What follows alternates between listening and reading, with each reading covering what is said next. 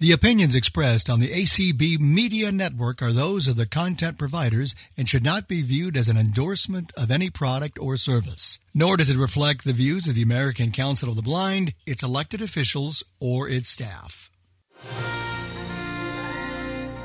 This is Sunday Edition with Anthony, a news magazine show featuring human interest, in the spotlight, movers and shakers, and the news and happening that affect all of us in and out of the ACB community.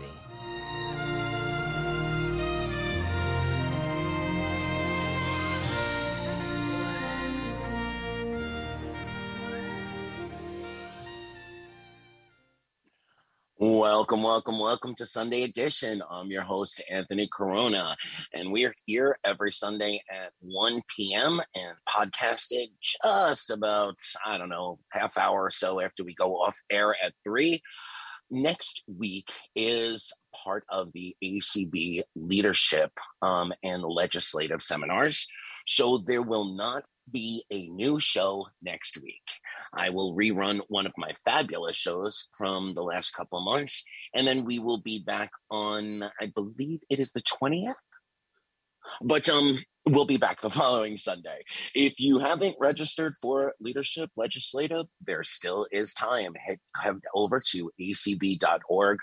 And if you are participating, the fabulous digest that I put together with the help of Tim Cummings is available every 4 or 5 hours on ACB Media 2, along with all of the advocacy updates that Clark and Swatha did on our 4 imperatives. And speaking of Clark and, a little bit later on, we will be speaking with Claire Stanley. Later in the show, Debbie Grubb and Lori Scharf are back to talk about some stuff as far as helping out our kids, whether they are ours naturally, ours by niece or nephew, or ours just out of love. There's a lot that we can do to make sure that they get the education and the tools that they need to be the most successful as they go from kids to adults. So I'm really excited about this show. And as always, I'm here with my executive producer, buddy, co-host, whatever you want to call him. It's the fabulous Byron Lee. Oh, wait, what? It's 12? Do I need to be awake right now? Hi. Anything new and exciting with you or the Fun Zone or anything you want to shout out on Sunday Edition? Well, I just started working out at a place called Sulcana, which is a independently owned gym here in Minneapolis, and it's women-owned and queer-owned, and it's just like a really safe space, and it's so cool. Half of the people in my beginner class, when they asked, what are your pronouns, about half of them said they, them. So I was like, oh yeah, I found it. I found my space. So been really enjoying that. So as far as the Fun Zone, I'm not sure what we're doing today. I haven't figured that one out yet. Maybe we'll do like a show about exercise. I don't know. We'll see. Let's get physical. Yeah, there you go. All right. Well, last week we had an exclusive, and Chris Snyder is back to share some of the behind the scenes from the SAG-AFTRA Awards. Chris, I am so glad that you got up early for us, and here you are. So tell us, how much fun was it? How nerve-wracking was it? Did you ever lose the butterflies during, the actual broadcasting? Welcome. Well, thank you. I'll tell you, all through, first of all, whenever you put together an award show like that, they inevitably, there's chaos, even on the day of. It doesn't just, people don't have everything assembled the day before and go, okay, everything's cool, we're ready to go. It doesn't work that way. Yeah. It is chaos all the way up to the event. Even if, as in this case, you do a dress run through, we actually they were revising some of the clips for the show up to the run through of it. So and like, for example, during the run through that happened at 11:30, because the show started at 5. At the run through, a couple of the clips were actually different. When they were using them, they were different than the ones that actually showed up in the show. It was freaking bizarre. I didn't realize it was going to be quite that chaotic, but I'll tell you that the nervousness was intense. It was extraordinarily intense because, first of all, I'm the first blind person to ever be on air in a situation like that, in a live setting, and you really want to do your best not to screw it up. Well, that was going through my head, and there was a lot of butterflies, as Helen Mirren said in her acceptance speech for the Lifetime Achievement Award. She said, the butterflies and the trips to the bathroom. It was like, yep. And when we got to the show, 3 of the clips were different than what we were receiving. The good news is that when the show goes up to HBO Max with description, I have the chance to fix the clips so that they're accurate, because they're, it's a static thing now. It's set. Yeah. So inquiring minds want to know, and unfortunately, JC is on another project and was not able to join us today. But everybody wants to know: did she get to say hi to Helen Mirren? She didn't. Oh, she didn't. I was kind of hoping.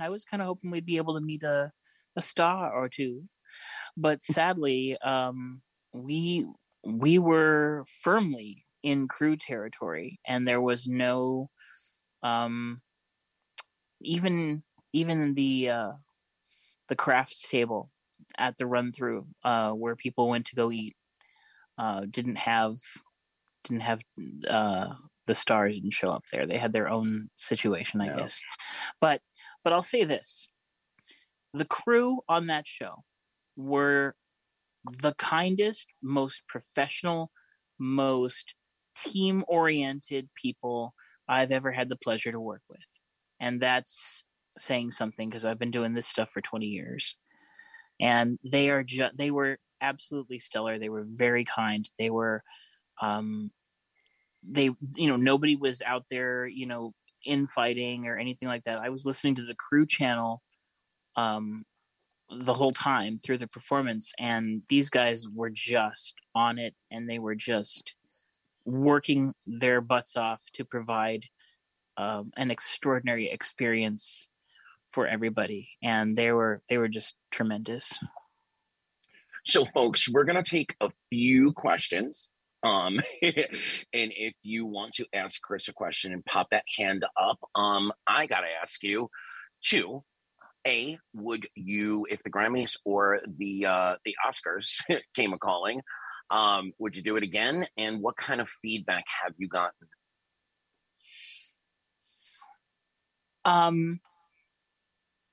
Well, I don't know. Yes, I would do it again. The Oscars, maybe. If I that's even a step up from this. And I guess it would depend on whether I felt they had their clip situation settled, because I don't know. It was nerve-wracking waiting to the last minute to get those clips. Sometimes it was really tough. Yeah, I guess I would, just to say that I did it. And as for feedback, people enjoyed it. People enjoyed the live description. People enjoyed having it available to them. I think access is always good. Inclusion is always good to have. Absolutely. Well, as a friend and a fellow BPI board member, a fellow ACB, I am so proud, of you, of the, accomplishment of it being done for the first time finally. And I hope my favorite is the Grammys, of course. And I hope maybe next year to hear, the fabulous Chris Snyder on the Grammys. All right. I know I heard at least one hand go up. Byron, who do we have? All right. Well, we have one hand, but I also have a quick question. Of course. So when you found out that you were being asked to take on this momentous task, you were being asked to do this, what was your reaction, and how do you think you were picked to be one of the people to work on this? Was it because of the company that you work for and they had gotten the contract to do it, or do you think they called on you specifically? How were you picked to be the voice of the clips descriptions? A little complicated, actually, and I don't know how much I can go into, but I'll say this. So the Screen Actors Guild were approached by our amazing Roy Samuelson, of course, and Satana Howery. And they were asked to consider making the Screen Actors Guild Awards accessible with live description. They said, it's time. It's been shown we can do it with the Oscars, and it's time to do it. And they agreed. And of course, they wanted union talent to do it. So originally, Satana was going to do it. But they didn't want anyone flying to Los Angeles to do it because of the COVID restrictions. COVID. Yep. Yeah. Yep. So, what was all worked out was it ended up working out that Audio Eyes was the exclusive provider for new descriptions for the Turner networks. So that ended up allowing us to get in there, and then I was tapped to do the description of the clip description, because they wanted to have a blind talent do it. They wanted a blind talent on the project, and so that's how I ended up there. So, Chris, before we take Jane's question, remind folks about the book and the award that you just recently received as well. The book. Well, the book that I did was called Jenny Noon, the Girl on the Moon, and it's a children's book. So I actually I'm the executive producer at a company called Imagination Video Books, and we are a nonprofit that takes children's illustrated books and provides turns it into an audio book version with audio description of the pictures. And we actually have, and what that company does is we take them, make them audiobooks and video books, meaning that the text and the pictures are on screen as they're talked about, as they're read and described. And we also put closed captioning and American Sign Language on them. So it's really kind of a neat organization. I'm very, very proud to be a part of it and to be out there working on these things. I narrate, I mix, there's all of that goes along. I direct the talent that we get in, and we do actually work very hard to hire blind talent. We actively seek blind voiceover talent. You have to have a professional setup, but that being said, we do absolutely provide or search for blind voiceover talent to be involved with the projects. And the award was called the Society of Voice Arts and Sciences. Best actor? Yeah, I think so. Best voice actor for television and film. And it was a high honor because I was up against some really stiff competition. This is the first year that they included a category for audio description, and there were some notable folks up there competing for this award, and they're very, very talented people, and I thought it was just an honor to be included in the nominations, and I had no idea that I would win it. I didn't expect to win it because it was, like I said, there's some really, I'm going up against Star Trek. Okay. There's a lot of really good people out there that are had done some amazing work, and it was really cool. And I will say this, I'm actually really glad that a blind person did win it. Even if it hadn't been me, I would have been really happy to see a blind person win it. Yeah. For the first year. That's pretty historical. I think so too. And, in another life, another career, I worked with autistic children. I did some early intervention and behavioral, ABA behavioral stuff.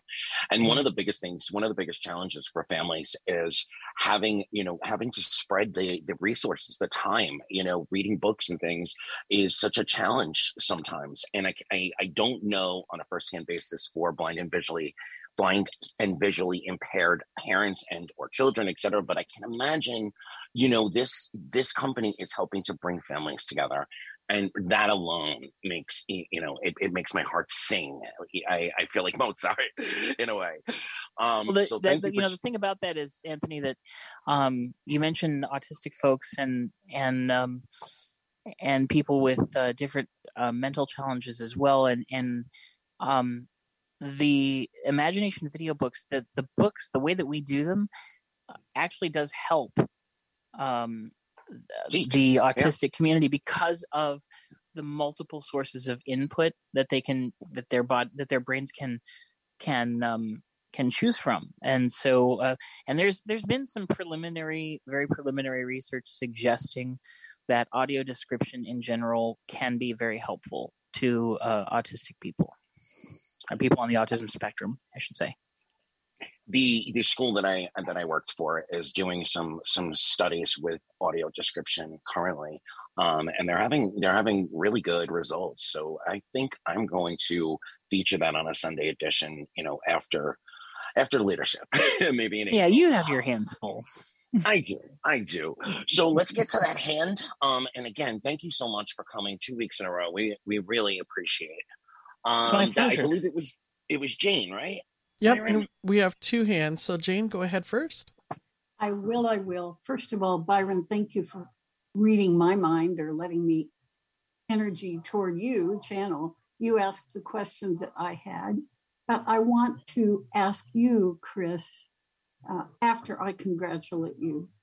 There's hard work. There's receiving the gift with humility and determination to keep on keeping on and doing more. Are you familiar with National Braille Press, which creates visually accessed and Braille, print and Braille children's books, among other things they do?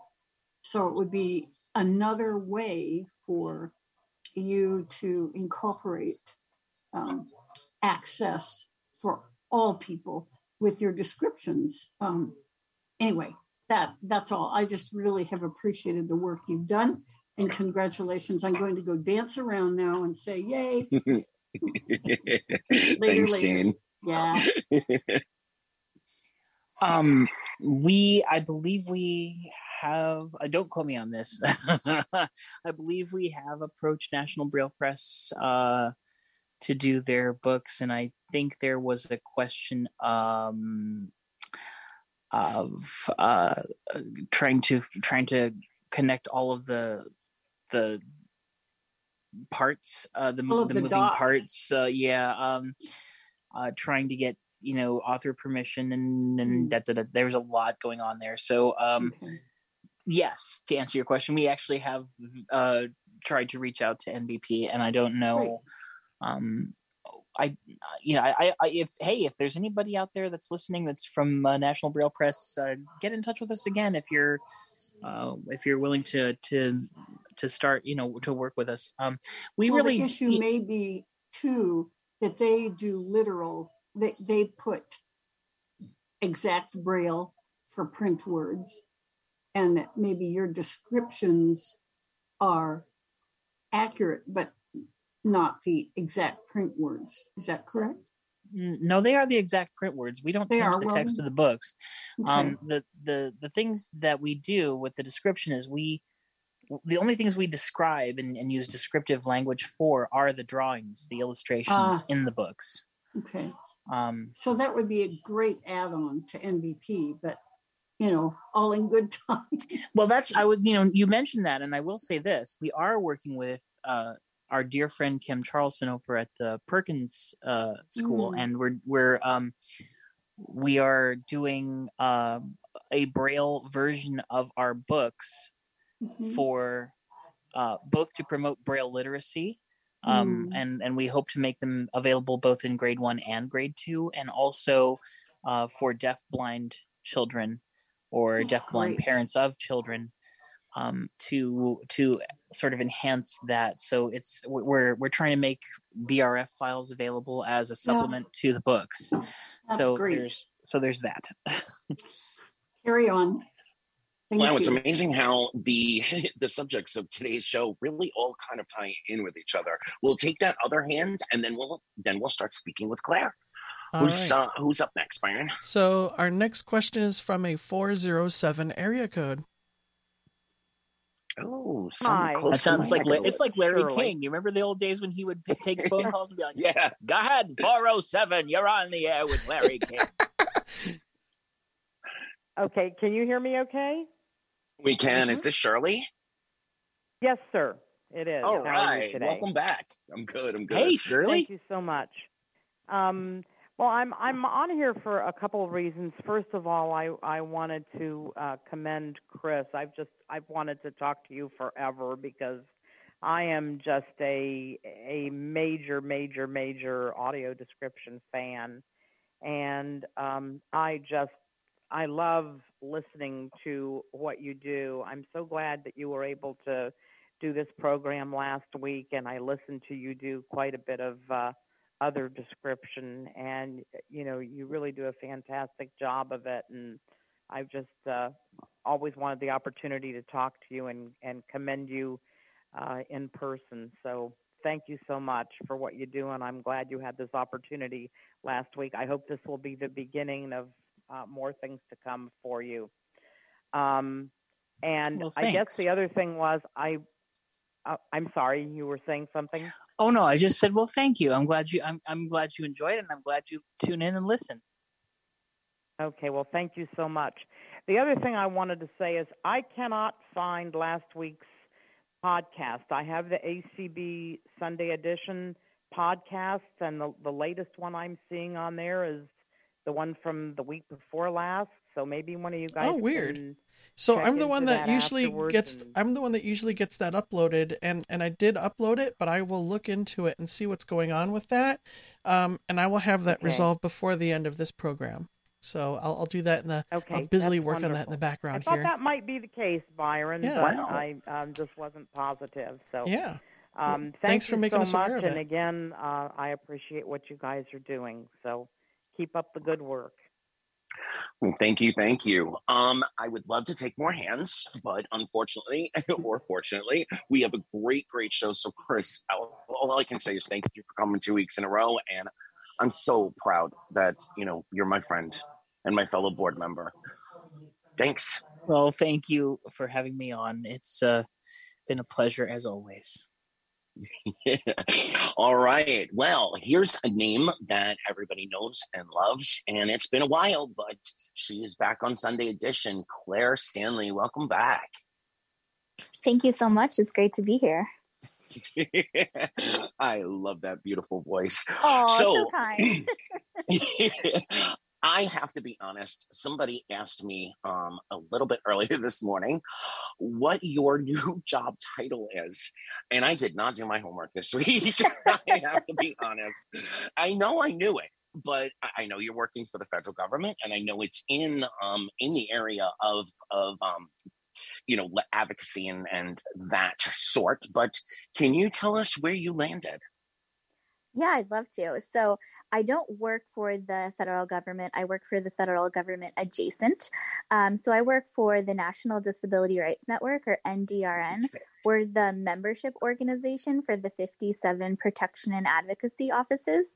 And for those of you who aren't familiar with the PNAs, as we call them, I often compare them to legal aid offices, but specifically equipped with attorneys and advocates who know the Americans with Disabilities Act and any law that advocates for the rights of persons with disabilities. So I work for the national office here in DC, and we do all kinds of advisory work for all the other 57 offices.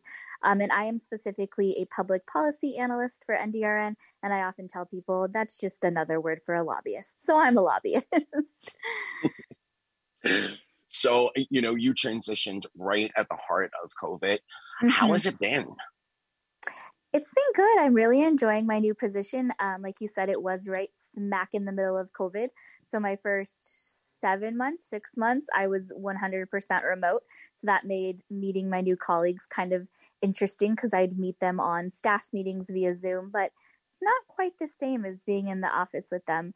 But I'm now back in the office most days. So it's nice to actually get to bump into colleagues in the hall and actually get to know people and talk with them. So. How was it for you, beautiful girl, going back to, a work day routine? So for those of you who don't know, Anthony is referring to my beautiful guide dog, Tulane, and she loves it. During COVID, she was getting very stir crazy. She hated staying home all the time. So when we would get on the metro in the morning and go to work and be in the city, she was extremely happy. She loves actually being able to use that guide training that she has and be able to do her job and see people. So Sunday Edition has its own email. I just want to remind folks that it is the words Sunday Edition with my initials, AC. And I thought about it afterwards. I should have just made it Sunday Edition ACB, but oh well. But Sunday Edition AC at Gmail. And 2 questions came in for you this week, Claire. One came from Jean. I don't know which Jean it is, but it came from Jean.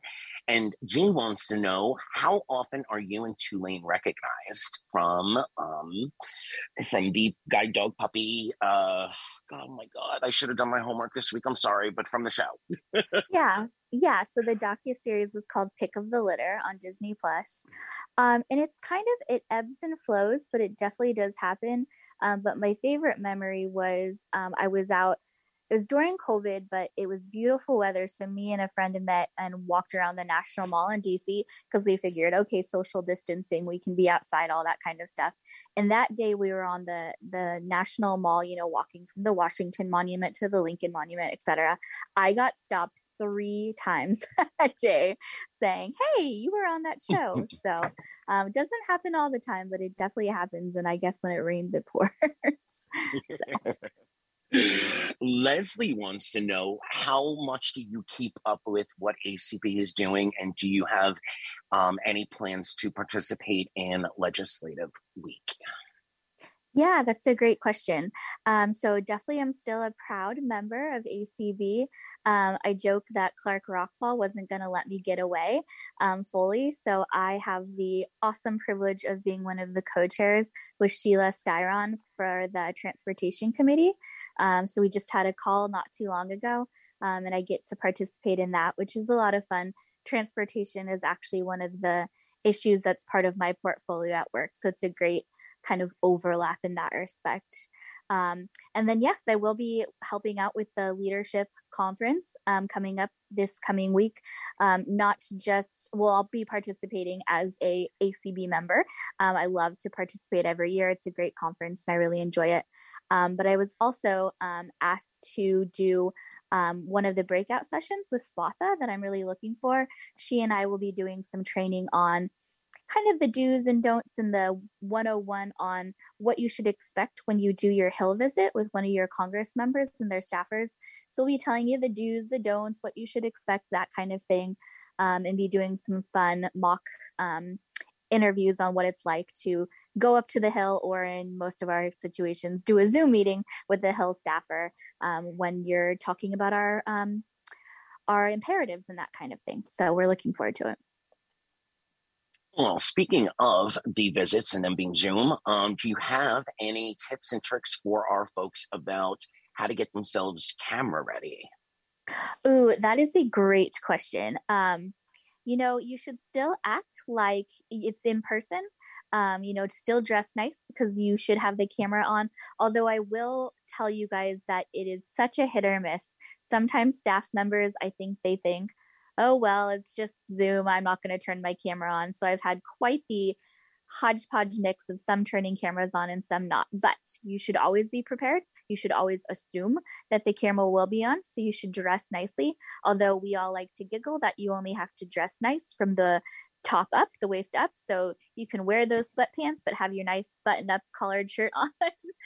Yeah. It's always nice if you can to have somebody orient you. So does my camera go a little to the left, a little to the right? So if you have that opportunity, get somebody to orient you, just so I'm always afraid they're looking up my nose or something. So if you can get someone to help you know the setting of your camera, that's always helpful. And yeah, just have fun. It's can be a little intimidating first time, but the staffers really just want to hear from us about the issues. So yeah, get on, know what you're talking about, be confident in what you're talking about, but just, be willing to share what's going on in your own state as it pertains both to the imperatives, but just other issues as well. They really do like to hear from their constituents and know what's going on in their own backyard. Yeah, we experienced last year. My first Hill visit was in person in 2020, right before the pandemic hit. Yep. And there were meetings in the hallway. There were meetings that were postponed, and can you come back at 2:15? And we had another meeting scheduled. Or can we do 2:45? And we're running from floor to floor. And but last year, we had quite a few that went well over 45 minutes. That really they dove in. They wanted to hear, especially the specific imperatives that their representative, their slate of issues melded well with. There's probably a better way for me to say that, but you know what I mean. So be prepared that some of these meetings aren't going to be, a 15 or 20 minute, quick run and done. And I think that's such a good thing to point out, Anthony, that some will go way over. Some, unfortunately, will go way under. Yep. Sometimes you'll get the actual Congress member. A lot of times you'll get a staffer. Sometimes you'll get a staffer who knows the topic. Sometimes you'll get a staffer who doesn't know the topic. So I guess my point being, just be flexible, go in ready to experience who knows what. If you're meeting with multiple reps from your state, one will look so different from the other. It's just such a hodgepodge. So just be super flexible and ready to take on all kinds of different things. And one thing that I was asked to remind folks of during the recording of, so I don't know if you were aware that Tuesday Topics, Visibilities, and Sunday Edition did training sessions a couple of weeks ago. One of the things I was asked to remind folks of is the lighting in the room. If you're facing, if your camera is facing a window, you're going to be in shadowed. You're not going to be shown very well. It's going to be hard to look at. So you want to kind of make sure that you have placement with the light behind you or behind your computer, really, not behind you physically. And I think, that's a cool thing to point out and remind folks of, so that, you're not sitting there in shadowed profile. I think another thing, friends. Yeah. I think with that too, I always try to be cognizant of what's behind me, because you can be thinking, oh, I'm at my desk or I'm at my kitchen table, all is well. But what's behind you? Hopefully you don't have a messy kitchen behind you. So just, take 2 seconds to think what my trick of the trade is. I usually sit at my kitchen table and I have these beautiful curtains on my sliding glass door behind me. And people always compliment the color of my curtains. So I just always sit with my back to that, so I know I'm safe. And then you guys can always do to the settings. I'm sure everybody knows now, because we're way into COVID with Zoom. You can pick backgrounds, so you can have quote unquote virtual background if you want to make sure, things they're not seeing your whole house or whatever. Yeah. So just take a couple minutes to think about it. And, again, you don't want your dirty, not that anybody's kitchen is dirty. You don't want your messy kitchen behind you. So No, absolutely. And if for some reason you can't be on camera, it's very easy to upload a photo as well. yes. Because otherwise they're looking at like a shadowed silhouette of what is, I guess, supposed to be a person, but there's no features. It's just a weird screen, I'm told. So upload a photo. I'll tell a quick story. I was on a meeting a couple of weeks ago, and there was all kinds of snickering. It was mostly sighted folks. And I kept wondering, what the heck is everybody laughing at? So, we got off the meeting and I called my friends and I'm like, what was everybody laughing at? And I'm not going to mention names, but so-and-so's mom was folding laundry in the background. And so the Snickers were bloomers, pantaloons, so to speak, being folded. I was like, are you kidding? And she was like, no, it was like, every day she was picking up underwear and doing socks and folding pants and shaking things out. Yeah, you just never know. There's also with the sound too, you got to be careful. I know sometimes depending on what device you're using, if you're using a computer or an iPad, toggling on and off with voiceover JAWS can be more or less frustrating just depending on what you're using. So if you're uncomfortable toggling on and off, make sure you're absolutely in a quiet place. But even still, sometimes like the feedback can be frustrating. So if you can mute yourself when you're not talking, that's really helpful. But just be really cognizant of that. I'm sure it won't happen because you guys will all be in nice, quiet places. But I have been on more than a few Zoom calls where somebody says something really embarrassing in the background because they don't realize they're not muted. So be careful. So let's switch gears a little bit. Do you mind if we get personal? Sure. I mean, am I going to regret that? No. I'm gentle. Most folks remember that not long before you transition to your new position, you also transitioned to being a homeowner. So how is that going? It's going really good. It's still weird to say I'm an owner of a condo. I feel very, very blessed, especially because of COVID and everything. Buying a home became quite the endeavor. I had a lot of friends who have been buying in the last year and prices have shot up, and a lot of people say you have to waive the inspection, and people are offering way over the asking price. So I feel unbelievably thankful that I purchased when I did. But it's been great. I actually took advantage of the low interest rates maybe a year or so ago, and I refinanced and got my mortgage rate even lower. So yeah, it's been great. I'm really, really enjoying it. So owning a home is always a work in progress, but where do you feel you are with getting it to the exact Stanley home that you have always dreamed of? It's a work in progress. I like where it is now. I am hoping to remodel my bathroom in a couple of years, so been thinking about that and saving up for that. So but it's always fun, here or there to add something or, to change something. I'm really enjoying it. People always compliment me on my decorations, which always makes me smile. They say it looks like me. So that's always fun to know I've added my own little touch to it. So, yeah. Have you had any nice, fabulous dinner parties? I actually hosted Thanksgiving this past fall and had a lot of fun. So yeah, it was great. And how about when you're not working? What kind of fun activities do you and Julene like to do? Oh, that's a great question. Well, knock on wood, since Omicron has dissipated a little bit, I've been trying to spend as much time with friends as possible because everybody who knows me out there knows I am an extrovert. So I need my people time. If I don't have my people time, I get a little wacky. So it's been nice to be able to see people again. But during the real heart of COVID, when, social distancing was absolutely imperative, I am an arts and crafts junkie. I am always working on some kind of project. So during the real heart of COVID, I had probably like 3 different projects going on at once. I'd have one over on the couch and one in my bedroom, and it's just always something going on that I was working on. So that has continued, of course. And I'll ask, feel free not to answer, but has the love bug bitten you at all? I'm looking if anybody. I like him tall and well educated. He has to have a sense of humor. We're looking. So that's Tulane's job. She's got to find someone for me.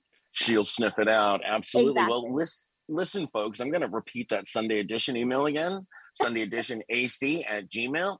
If you'd like me to pass anything along to Claire, please send it on in and we will definitely make sure she gets it. I want to switch topics again and ask you about your new coworkers. Who stands out? You don't have to give names, but if you have any funny stories or things that stand out. Well, I have amazing coworkers. I love it. It's a nice hodgepodge of ages and genders and ethnicities. It's a really fun group. Yeah, I have. So my one of my newer coworkers, she just started just a few months ago. She is also blind, and she has a golden retriever Labrador mixed guide dog, and her dog likes to, our offices are just right next to each other, so her dog likes to run into my office, steal Tulane's toy, and run back into her office. So that has been really fun. Yeah. So, but yeah, great people. A lot of the attorneys I work with, a shout out, this name will probably only ring for the bells for a few people, but one of the attorneys in our office, Ken Shiatani, is a transportation guru expert. And so it's been really fun to work with him because I think everybody's nodding that transportation is such a big issue for our community. So I've been learning so much and have really been enjoying that. So, yeah. Any thoughts on Transportation Secretary Buttigieg? Yeah, it's so far I really enjoyed what he's been doing. I think he's been doing a great job. Back, I guess it would have been in the summer, maybe in July. Me and my colleagues, we set up a meeting to talk with DOT. And I think we phrase the email we want to talk to the secretary, but you never talk to the actual secretary, right? They always pass you off to the staff members. So I got on this call with Department of Transportation, a few attorneys are on, and we're going, okay, let's get ready. Are we waiting for anybody? And one of the attorneys goes, oh, well, we're waiting for Mr. Buttigieg. And I go, wait, what? Excuse me?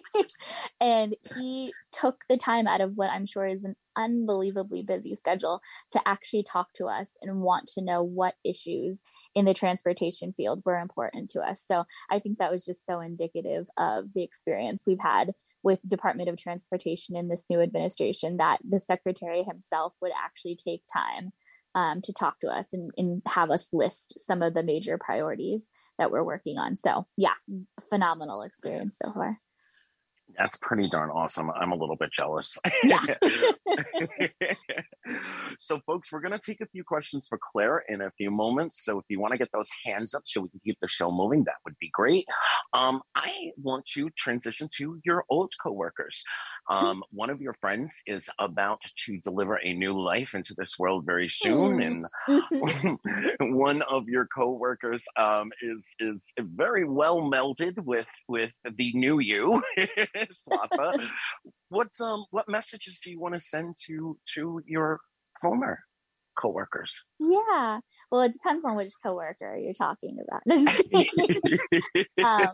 But no, it's been fun. I've had the opportunity to text with Kelly Gask a little bit, and I'm so excited to hear about the new baby coming into the world very soon. I think within days. I think the due date. So very excited for Kelly. And yeah, just a shout out to everybody, to Sharon and Eric and Tony. Clark, I don't miss him. Whatever. It's just Clark. No, I tease. I've had the great opportunities to still work with Clark in a professional manner. Our paths overlap a lot. So that's been great.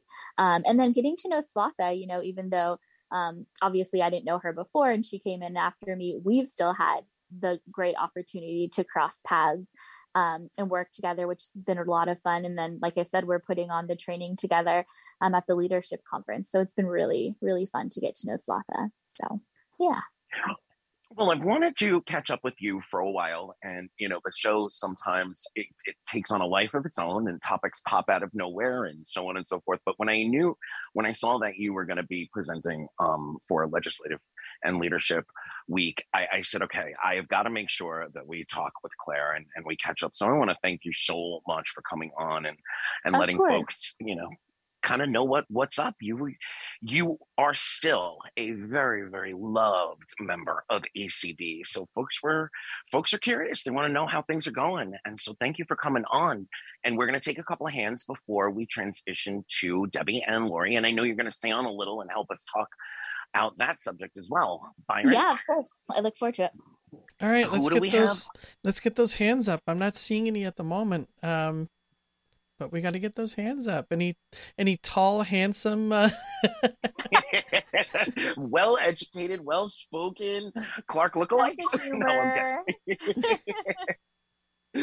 Gotta love dogs. Wait, what was the name of that movie? Dogs. Must Love Dogs. Yeah. Good movie and a good requirement. Yeah, Must Love Dogs. Yeah. You know what? I'm going to ask Debbie to unmute. And Debbie, do you have any questions for Claire about, Claire, before we get into the subject?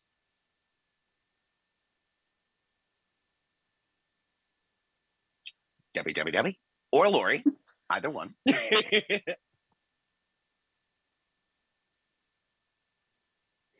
Byron, can you see if they're on? Yep, they are. Oh, there here. we go. Yep, there we go. I did see Debbie unmute, I think, and I see Lori unmuted. Okay, so Claire, if you could just talk a little about P&A, only because I think personally I got to work with them a lot, dealing with a couple of different issues. And I think it can often be a resource, and the local chapters, state chapters, can be of assistance when it comes to blindness specific issues at times. So if you can just kind of cover what those areas are, that would be great. Yeah, thank you. That is a great question. So like I said before, there are 57 protection and advocacy offices, which confuses people because I say they're in every state, but there are 57 because they also exist in the territories.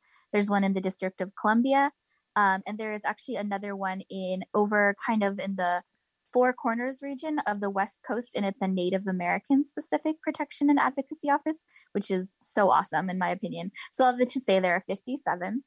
They're not all called the same thing, but often you'll hear them called like disability rights, insert your state name. So for instance, I'm originally from California. So the California P&A is called Disability Rights California. Like I said, in their most basic form, I often equate them to legal aid, but they're not just that. They have a lot of authority to do things like go in and monitor institutions, just really make sure that the rights of persons with disabilities are enforced and protected.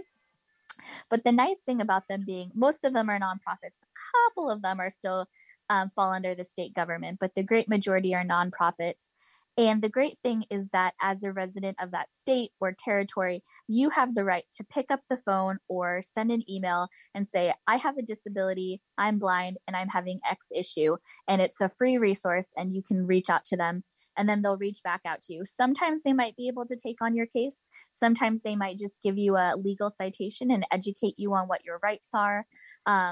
All kinds of different things, but they're completely open to all people, all residents of that state. So it's not something where you have to pay or, that kind of thing. It's something right available there in your own backyard.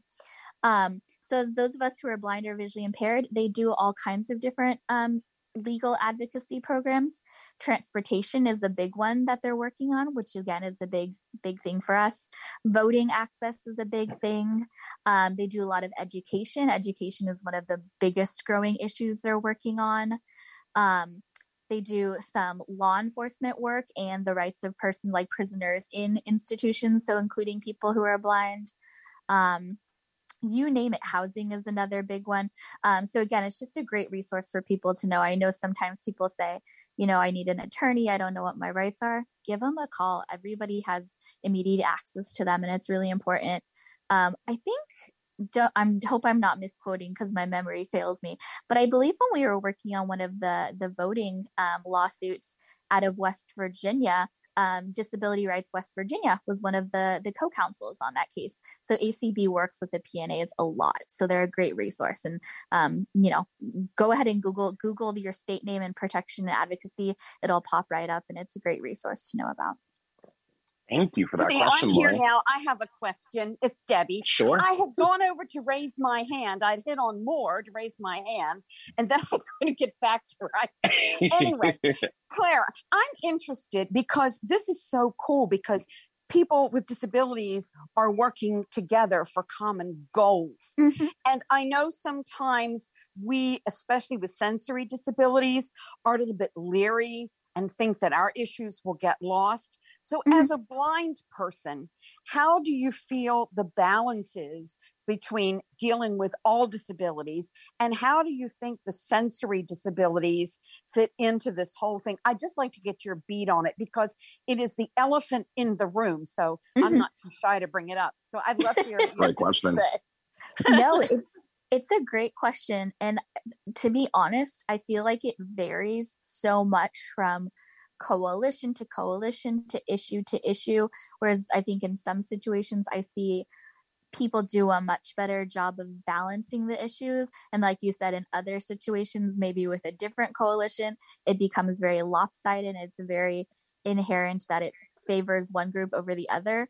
And so I think because of that, we, meaning the blind community, we just need to be loud. And so that's why I feel really privileged to work in a cross disability community, so that I am not weary or afraid to say, what about us? What about us? Good for you. To make it more balanced, because I really truly believe the way we're going to be the most successful in advocating for disability rights as a whole is to be a greater coalition.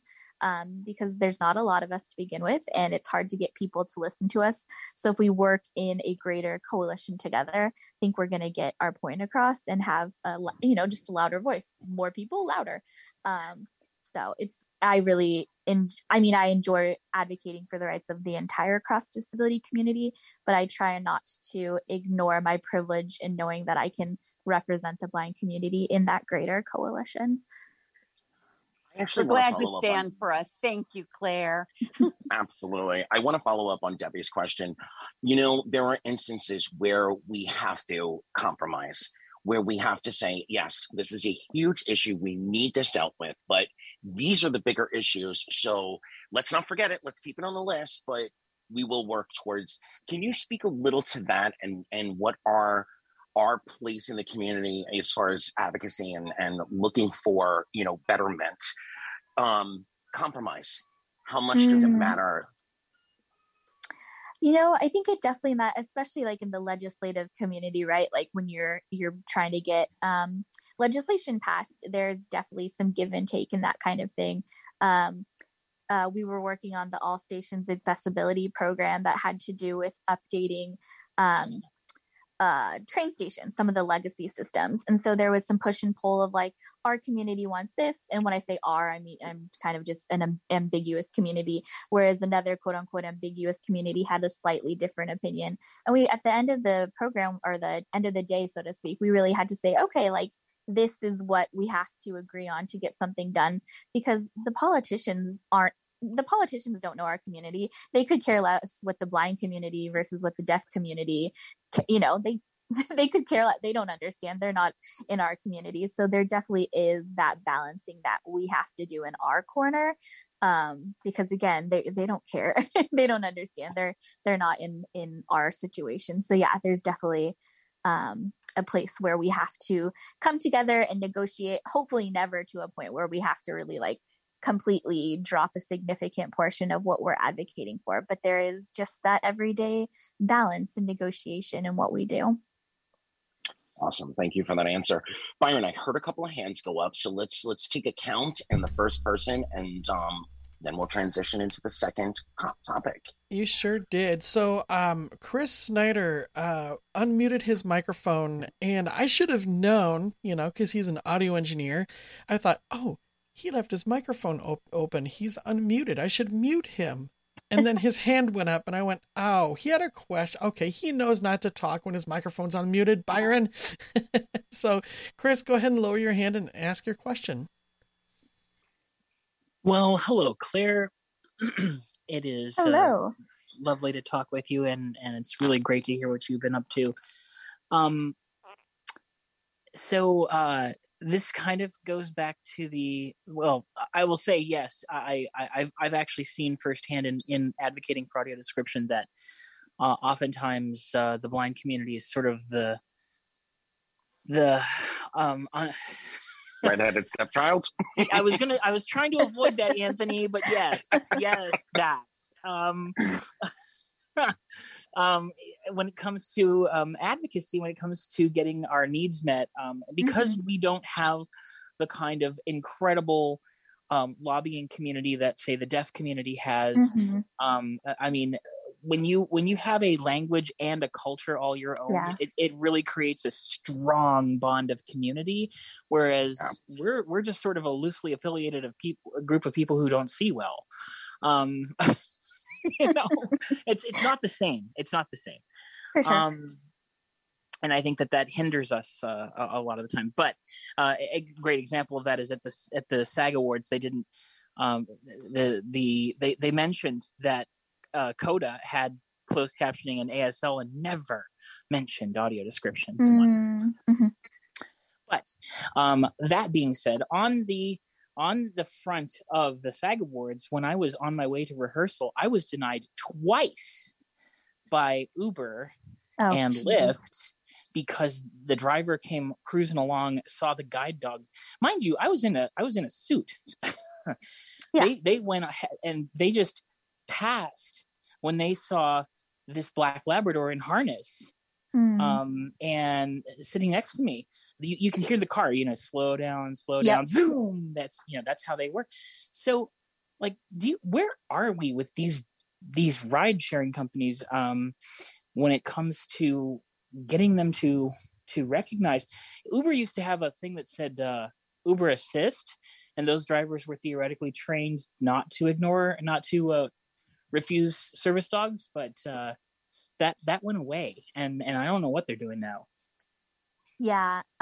So in my opinion, we still have a very long way to go. I think the blind community did a good job jumping up and down and yelling years ago, and I just don't think we've gotten very far. And I don't know if I blame any particular person for that. I think it's just such a messy and complicated problem because the solution is tough. My biggest criticism, and I'm talking to you, Uber and Lyft, is your policy on quote unquote reprimanding your drivers is not sufficient.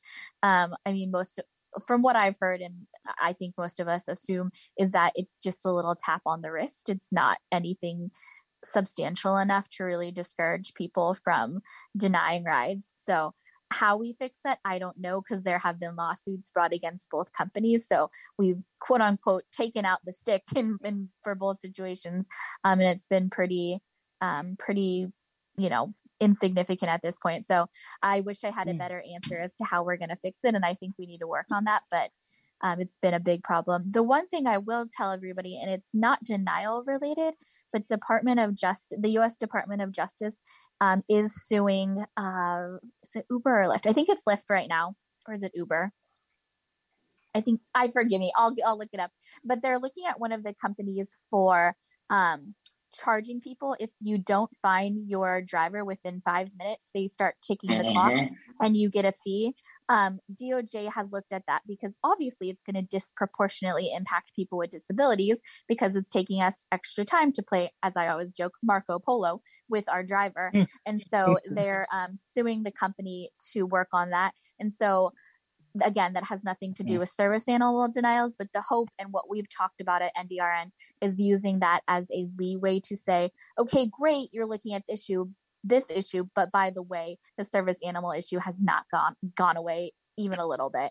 So hopefully to use that as an inlet to say, let's fix this problem, but by the way, the other problem is still worse than ever. So right, yeah. Lyft even went so far when they were sued about the service animal denials to say that since they're not technically a company that offers a service, they're not a service provider. They're just we just hook people up together. We don't actually.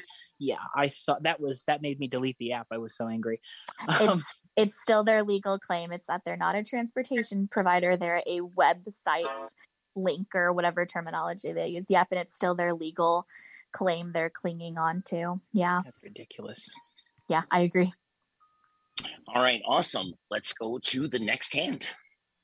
Okay, and I also see that Debbie is muted, and I don't want to unduly mute somebody that shouldn't be muted, but if you are unmuted, Debbie, and you don't mean to be, please do so. We have somebody going by the name of iPhone. That's a very interesting name. Hi, iPhone. That would be Margie Donovan from California. Hi, Margie. Hi, Margie. Hi. I can't find my other headset for the computer. Claire, I want to tell you something. You're much younger than me, but you are such a role model for me. Let me shut my voiceover off.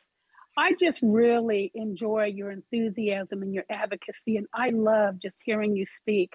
And I want to give a great big shout out. Yeah, so we can have role models that are younger than us too, by the way. I want to give a great big shout out to Disability Rights California. They're dealing with a transit agency out here that's offered zip pay on every form of transportation except for paratransit. I'm sorry, the Connect card for every form of transportation except for paratransit. And that's a card from the company that you could have auto-loaded fare on. They've just released zip pay for all forms of transportation. And the issue is for some of us that have very serious manual dexterity issues, it's not very easy. And there's a lot of issues, but shout out to Disability Rights California. And one other shout out, speaking of coalitions, let me be clear. It was not just blind people that stopped the Los Angeles Community College districts from going to the Supreme Court. It was cross disability, and we won that so far. Hallelujah, and thank you, everyone that called or wrote or protested. I didn't even know there was a protest. I probably would have flown to Southern Cal for it. But there are many areas in which we can work together, and we start dividing ourselves. We might go back to dividing ethnicities and the LGBTQ plus community. There are many places where we can stand aside, if not together. Thank you. Thanks, Margie. Thank you. Big shout out to Margie for making all of us aware and persisting that I made quite a few phone calls and forwarded it to everyone that I knew. And I know a lot of other folks did too. So shout out to you, Margie, for that as well. All right, Byron, how many more hands do we have? Looks like we have just one right now, and it's Lori. Awesome. Hi, Lori. Hello. Can you hear me? Yep, we can. Okay. For some reason, it's not telling me, and I'm unmuted. So I just wanted to say, I really would hope that sometime in the near future, something can be done to go back and go after Uber and Lyft, because I would really like to see Department of Justice go after them and say, no, like on one level, yes, you're a technology company, but overall the service that you're providing is a direct service. And it's such an issue. It really is. And when I saw that they are going after I can't remember if it's Uber or Lyft either, Claire, but for the penalty for not finding you, the wait time, that is such a huge issue, especially when you're at, somewhere with multiple locations or multiple entrances, or you do what I do and get lost in a building and think you come out of one entrance and you're in another. So, I mean, it's a multitude of issues, and we really do need to collaborate and become part of things. And I do find it difficult very often when settlement agreements get reached and it's like, okay, well, where were the blind people in this? It talks about curb cuts and,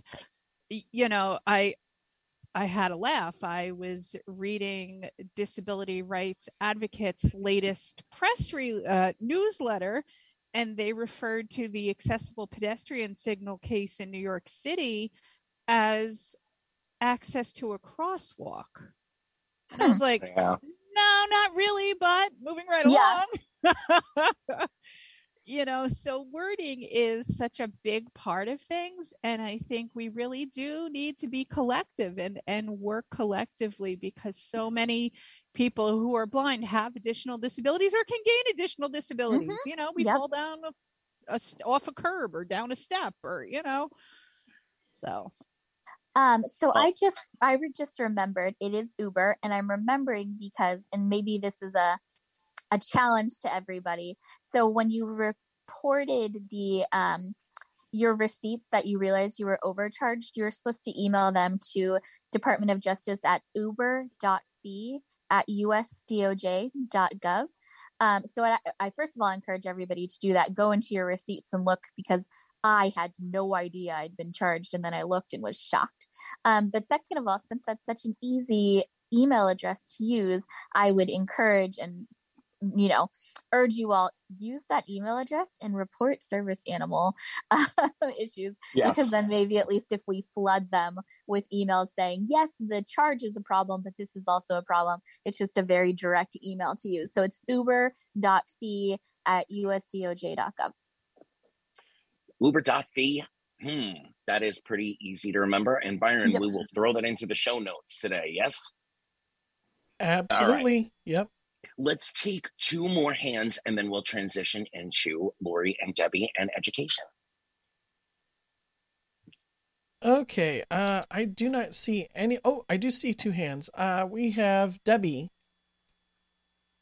I'm here. Can you hear me? Yep, I hear you. We can. Okay. I just wanted to say one thing about Uber, and I'm not going to take a lot of time with it, but I urge, either through a community call or a wonderful show like Sunday Edition, that we find out if we can't get some folks from Uber and Lyft to talk with us and to answer questions.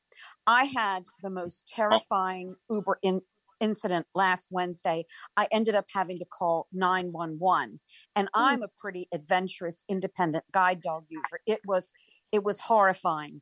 And so I'm not going to waste time here talking about it, but the problem is quite severe, and it goes through a number of issues. And I will say, just in closing, it had to do with the fact that I could not communicate with my driver. He took me to the wrong place, and he was demanding that I get out of the car. And I said, sir, I don't know where I am. So he finally just sat there. So I called 911. I looked on my phone to find out where I was, but I did not find anything that I knew of. So I said, can you take me to this hospital, which I knew was near where I was going? He couldn't find it, wouldn't do it. That's when I called 911. It was horrendous. And so it could be, and I'm pretty adventurous. So I think that these problems are more serious and overlaying than we even know.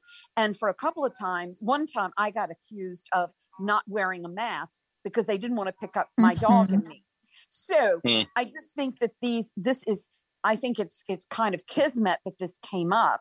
And I think it is something we need to work on. And Uber and Lyft both need to take this stuff very seriously, because when we get in a car with a driver, we assume they have been vetted by these companies. So it is a service, and they're just, so anyway, that's all I wanted to say about that. But it is very serious, and it's something we need to do something about.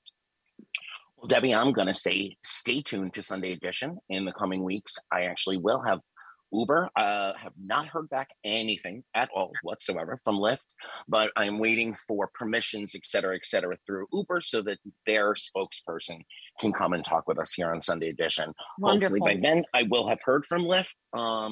But either way, I'm going to take the opportunity with Uber. That might end up being a pre-recorded show, but I will put enough notice out so folks can join us when we're recording if that is the case. All right, Byron, we'll do one more hand, and then Lori and Debbie, stay unmuted because you're up. Okay, the next one that we have is Melody. Hello. If I have tried with my state P&A organization 3 separate times, and my case is now open with the Domestic Violence Center, and the Disability Rights Organization will not work with them or medical facilities because of confidentiality, therefore I become more critical. What can I do? I've been advised to file a complaint, and would the complaint be worth it? Because it would be as complicated as the situation. Ooh, that is a very difficult question. I would need a lot more information, which of course I'm not going to ask you for. So if you want to contact me offline, I'd be happy to run it up the chain with one of our attorneys in the national office to get more information. So Anthony, feel free to share my email address in the notes, but I'll also tell you guys my work email address is just claire.stanley@ndrn.org. So feel free to shoot me an email and I can get more information. So claire.stanley@ndrn.org. And Claire is incredible with answering emails. So if you reach out to her, she will definitely answer you back. All right, Debbie, Lori, so glad you guys are here, gals are here today, because I love little ones. In fact, we had dinner with two of Gabe's cousins last night and his 4-year-old goddaughter, who I absolutely love and adore. But today's kind of serious, so who's gonna open up the topic for us? All right, Debbie, I'll call on you directly.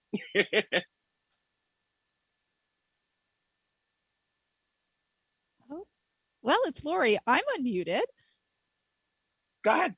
So, as the Special Education Task Force, we recently, a couple months ago, did a podcast, and we have some topics that we're going to be doing podcasts on going forward, which Debbie can speak more about. But I'm unmuted now. I keep thinking I'm unmuted, and I have no idea why I'm So having so Debbie, much that trouble might today. be my fault because we were still doing questions for the other thing, and I saw that you were unmuted, and I went, "Oh, well, she's not asking a question," so I muted you. So that's my fault. Sorry Okay, about that. it's all Byron. Don't worry about it. I'll hit you in the head with a wet noodle later.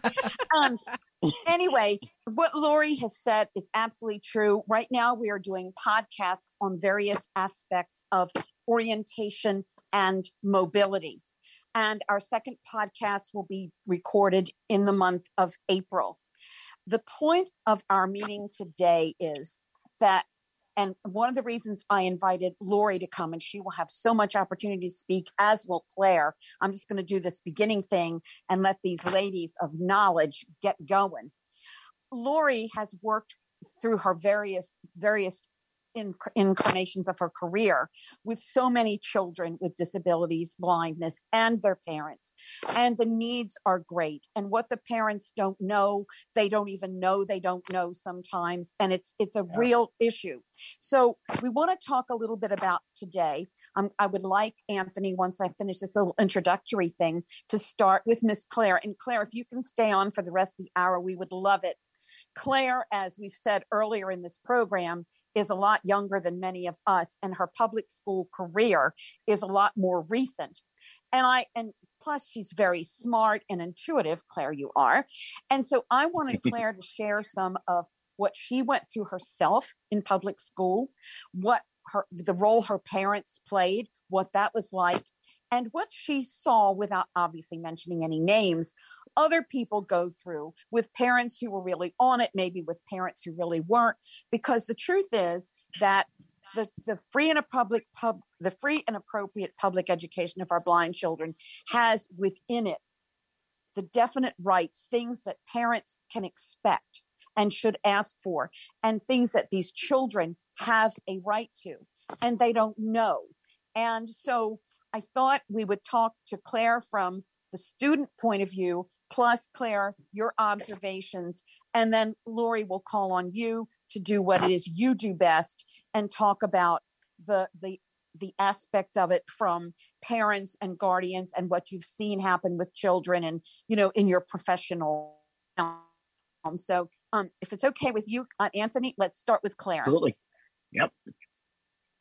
Great. Well, thank you so much. And I'm happy to stay the whole hour. So just holler whenever you would like me to chime in.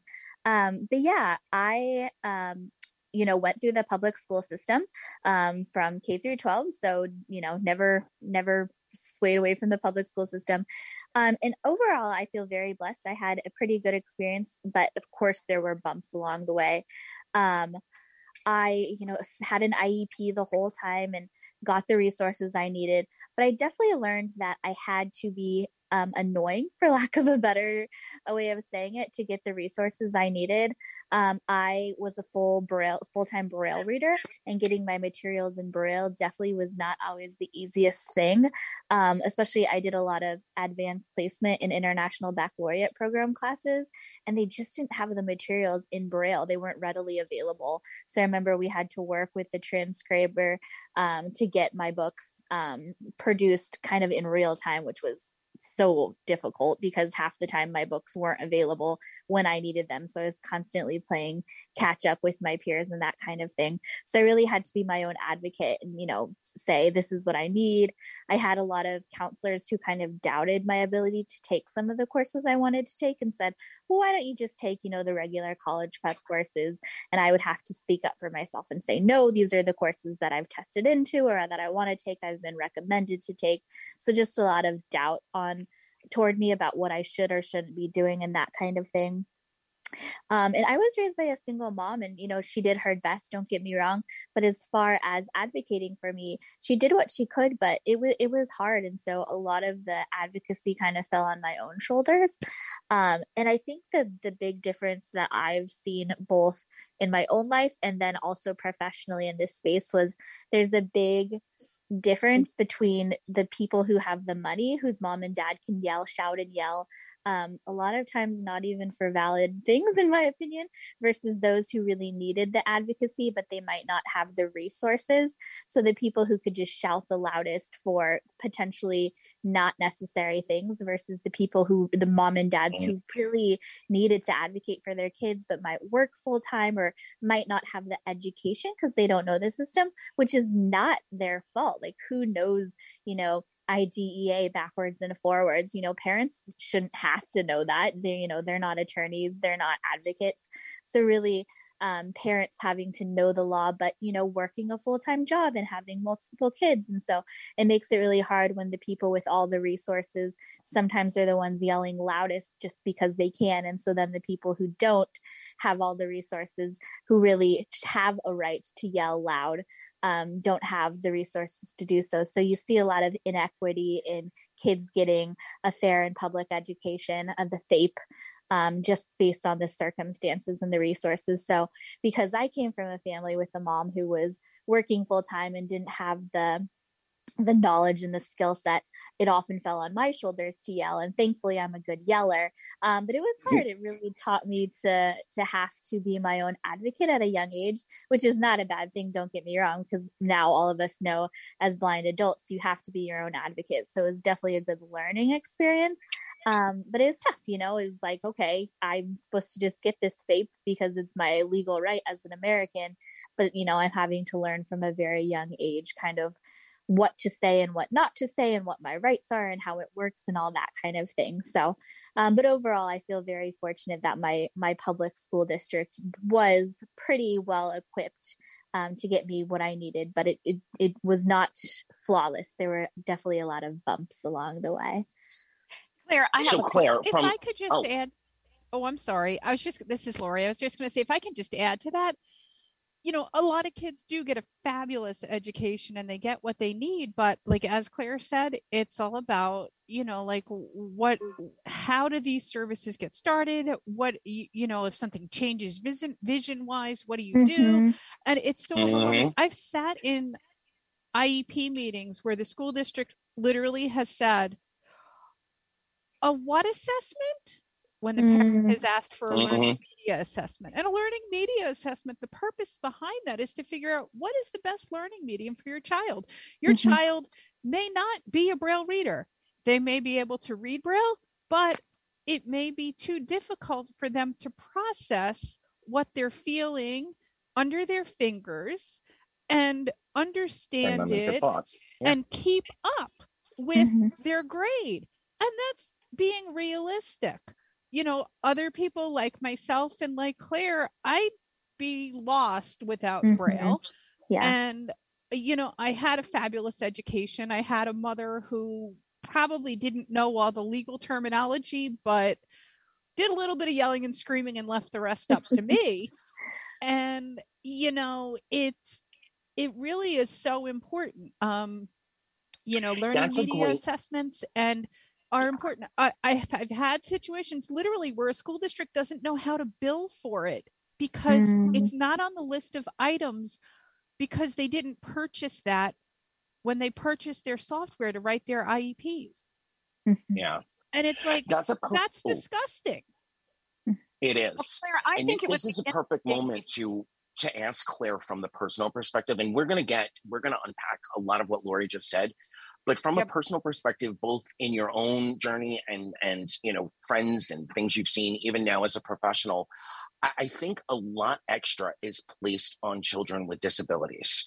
And like you were just saying, you had to advocate for yourself. So what was the balance like for you, keeping your grades up, doing whatever chores you had to do at home as well, having social interaction and having to advocate and still, I'm just going to say it, still coming out of it all as a rock star. You're so sweet. With a fabulous education. And I mean, your mind is brilliant. But it must take a toll to have to balance all of that. It's definitely exhausting and frustrating. I have this one, I don't know why, but this one kind of solid memory in my head of coming home from school in high school and just being so frustrated because I had to, speak up for myself with I forget what their official titles were, but they were basically the school counselors who you helped with your courses and that kind of stuff.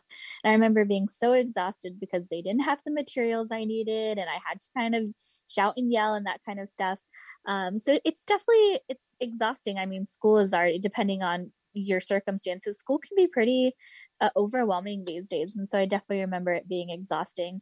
But on the flip side, I will say, the one thing it does help with is learning how to advocate for yourself post K-12, because you don't have an IEP anymore in college and above, and in the workplace, you have to ask for your own accommodations under the Americans with Disabilities Act. So that is the one flip side is it teaches you, when the IDEA no longer applies and you're an adult, you have to speak up for your accommodations. So that is the one important thing is it starts to prepare you for learning how to have a voice and ask for what you need.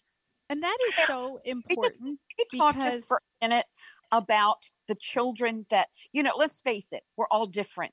You are like Lori and me and Anthony. You popped out of the womb, probably talking, advocating, the whole thing. But I'm thinking about parents that are overwhelmed. They don't think they know anything. Little children who are shy and don't know what to do. And did you, without mentioning names, did you experience those? And also, when you're talking about all this, what was school like for you when you were little? I mean, too little to be taking the stellar courses that you have the ability and every right to take, and the ability to speak up for yourself and all that kind of thing. Because I fear sometimes our little children get lost in the shuffle. And so we talk a little bit about that from both your own observations and all of that for a minute or two. No, I think that's such a great point, Debbie. I used to mentor this girl who was several years younger than me, who was the shyest girl I know, just very quiet, and nothing wrong with that. That was just her personality. Some people are just quieter and shyer. But as a result, she's totally blind, and, she needed to advocate for herself, both in high school. And then when she was transitioning over to the junior college, we had to constantly say, you got to speak up. And it was just so paralyzing for this person because that's just what their personality was. And I'm sure everybody has heard but a lot of us have heard the concept or the phrase, you can't be shy when you're blind. And how frustrating is that? Because yes, we have to advocate for ourselves, but some people just are naturally shyer, quieter, and you can't penalize somebody for that. But it's a tough spot to be in. I was really fortunate that I had a phenomenal teacher of the visually impaired, TVI, in elementary school. And she used to tell her students, because I was definitely a lot quieter and shyer when I was in elementary school, you're figuring stuff out. She used to actually, it was kind of an assignment. I was fortunate we had a resource class at my elementary school, so I was mainstreamed, but I could go into her class, an hour a day to learn Braille and things like that. She used to actually give us quote unquote assignments to go to our regular ed teachers to ask for things, because she said, you guys are going to have to advocate for yourself one day. So we're going to start now. Maybe you'll go to your IEP when you're in 4th, 5th, 6th grade, so you can start getting used to it. You're going to learn to ask your teachers for your materials ahead of time, because she knew that we just had to learn. Because you don't, first grader is not going to know what to ask for, and he or she shouldn't have to. They're 6, 7 years old. Absolutely. But I was fortunate to have a TVI who said, okay, guys, we gotta start learning. So I want to break in here for a moment. I'm going to give you a question that I want to ask towards the end, but so that it's kind of bumping around in the back of everybody's head. For those of us who are, weren't blessed with having our own children, or our children are older and now advocating for themselves, I want to ask before we close out today, what can we do to support parents, to support children, especially the shy ones, especially the ones that just don't know where to begin? So I'm going to ask that later on. Debbie, I know that you also wanted to ask Claire about resources.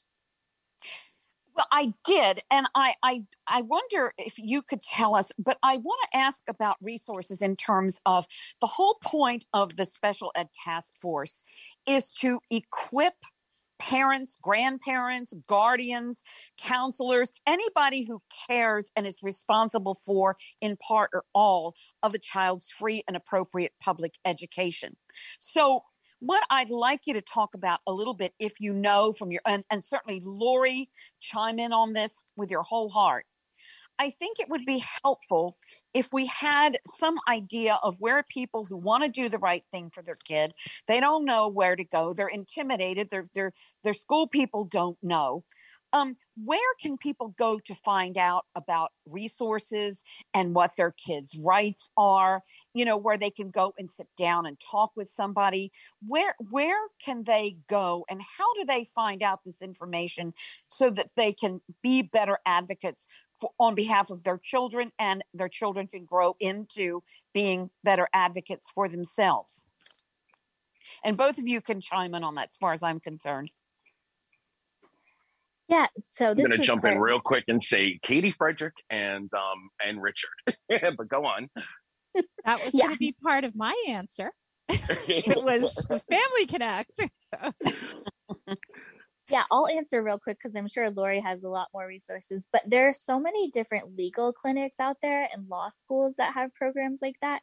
And I wish I could say go to one website and poof, they're all there. Unfortunately, that's not the case. But I would do your research in your state. For instance, when I was in law school, we did some advocacy at the local, it was just the Orange County Legal Aid Office. And I found out through that they had an IEP, IDEA clinic at just the local legal aid. I know Loyola Marymount Law School, they had a special ed clinic. So I wish it was all in one space, but do your research, because a lot of legal aid clinics, a lot of law school clinics, they do a lot of that kind of work. And then of course I would be remiss if I didn't point out that the PNAs also do a lot of special ed work as well. And Lori? often that's where the ACB affiliate and the Special Education Task Force can come in and assist as well, because very often, you say, well, I'm blind. I always say I'm blind, but I don't know. I'm not an expert on blindness. I know blindness, but as somebody who is blind, and the Special Ed Task Force and ACB can really help in those areas and help educate the lawyers, because in order for a lawyer to speak intelligently on behalf of somebody's child, they need to be educated. They need to understand the importance of a child having access to material at the same time in an appropriate format. And whatever that format happens to be. Before I said Family Connect, they have some great stuff on their website and blogs and different things like that. Debbie and I are great resources for different things. It's a community effort. Nobody raises their child alone. And that's what we need to remember, that we're part of a community and we're part of the puzzle. And, you know, you think about people in your own life who helped you grow up. A teacher of the visually impaired can't necessarily, even that they should sometimes, be really advocating something for a child, but they may feel intimidated by the school district as well. You know, or I've seen situations where parents have unreasonable expectations of their child for whatever reason that is. And I'll give you a perfect example. I had a parent who wanted a Braille display for a child who knew 3 letters of the alphabet. To me, that's unreasonable. And it's a waste of money for the school district. And I politely told her, like, there's lots of other goals that need to be met before we get to that point. But somebody told her, like, oh, my child has a Braille display. That's not going to make your child read Braille. You know, it's just, there's so much more to this puzzle. And, you know, there's no magic pill. Absolutely. Right. Exactly. You know, and it's hard, you know, let's face it, between 60 and 80% of our blind kids have additional disabilities. So that is something to keep in mind. You know, and like I said, their learning media may change over time.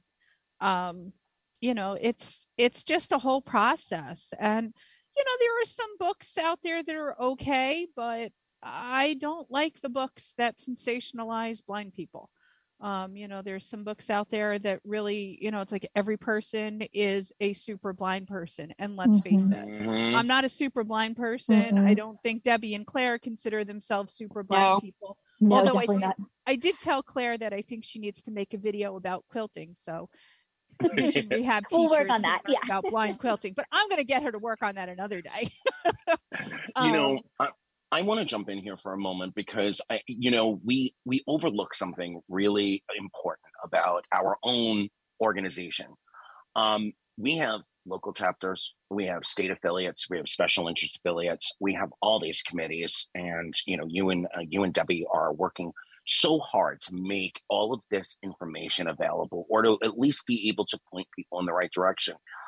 And you know, the question I'm going to ask later that I've already bounced around, one of the answers to that is, you know, if you are encountering someone in your local chapter, in your state, whatever it be, and you know, the first thought sometimes for parents, and I know this, you know, having helped raise my niece and nephew, the first thought sometimes isn't, I got to go get educated. They are worried and looking at the direct problems, and they don't have the wherewithal. It's not an intelligence thing. It's just, you're overwhelmed. You're working. You've got to put dinner on the table. You may have 2 or 3 other kids, et cetera. You got to work. You got to produce for your job, or you don't have a home to live in. And so, you know, thinking about how to educate yourself sometimes is so far down on the list. But if we see folks that are struggling in our local chapters or anywhere on community calls, we can very gently point them to the Special Education Task Force. We can point them to Katie and Richard over at Family Connect. And there are so many more resources. I'm just naming those 2. And of course, 3 weeks ago or 4 weeks ago, Katie and Richard were here talking about Family Connect. So go back and listen to that Sunday edition podcast. But we need to reach out for each other. You know, gently pull someone aside after a meeting. Hey, you know, can we have a quick conversation? I know you're struggling. Here are some things within our own organization that you can use as starting points. You know, another example, Anthony, would be helping a parent write a letter to justify something. Yeah. You know, we may have the verbiage as a person who's blind to help the parent understand what something means to their child and why something could be an asset. And these are potential future members. You know, so it's, like I said before, it's raising a whole community, and it's really important.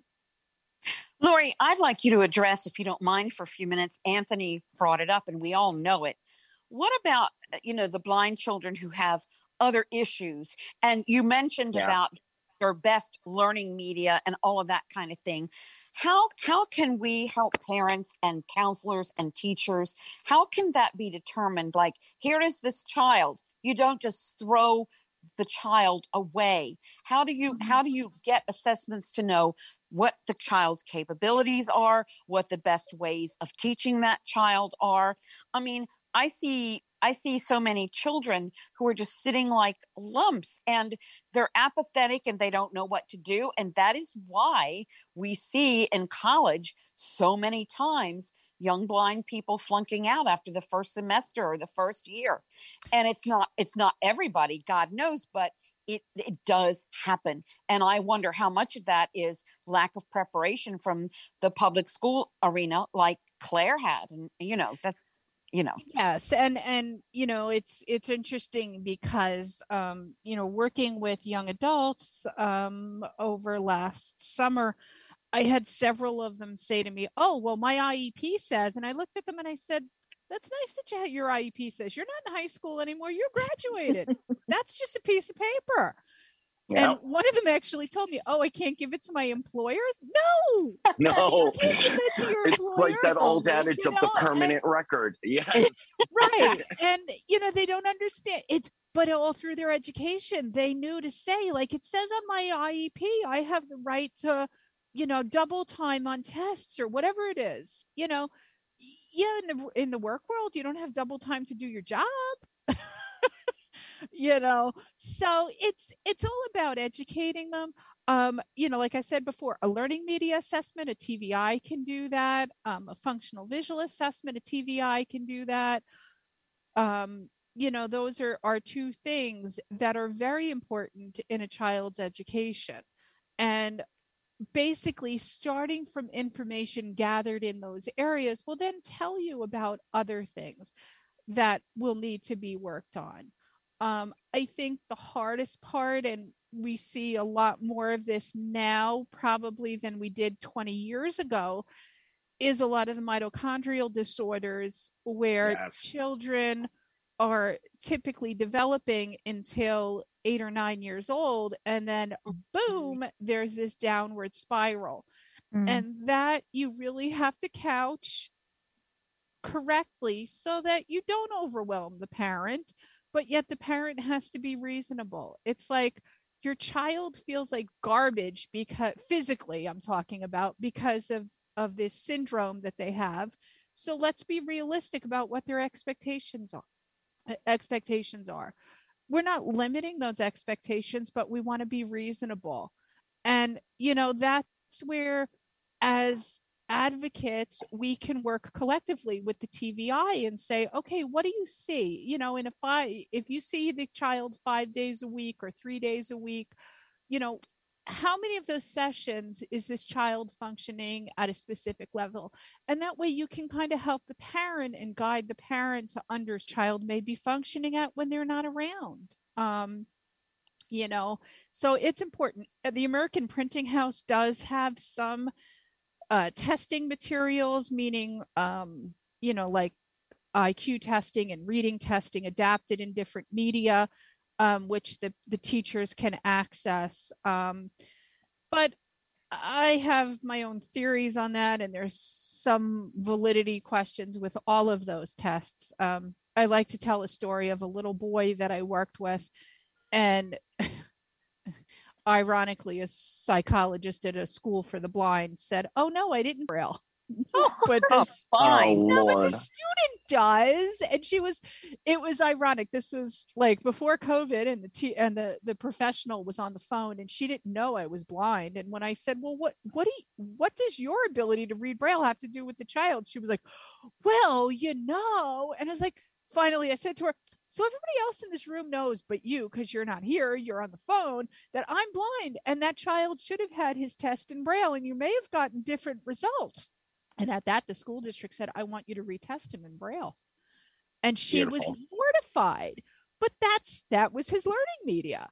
And, you just have to help. You're really as an advocate, you're just kind of there to really help think for what the child may want and the child may need. Lauren, I was wondering, as you're talking about that, it also brings up something that I saw a lot in the autism community, especially when there are multiple disabilities involved. Parents are not all parents, but a good number of them are very afraid to actually have their child labeled. Can you talk a little bit about that? Claire, please feel free to jump in as well. Sure. So I've seen that happen sometimes very early on a diagnosis where they'll be told by a physician, oh, your child can ask for, you can get a 504 plan for your child based on a specific health condition that the child may have in addition to their blindness to access the classroom material. And, when a visual impairment comes into play, whether that be a cortical visual impairment, not necessarily legal blindness, you really need to look at the whole child and what the child's needs are. And, a child may not test as legally blind, but may be functionally blind, meaning that in a lighted classroom, they can not really see anything and can't process what's going on around them. And that's very difficult for somebody to understand. And cortical visual impairments are one of the missed diagnoses. So it is important to really help a parent understand the importance of an individualized education plan as opposed to a 504 plan. Claire, I hope you probably have something more to add to that. And Anthony, No. I just want to one quick before we forget, we do have a podcast on cortical vision impairment. Yes. It's a very good one. It explains what it is, how to work with it, and people need to do that.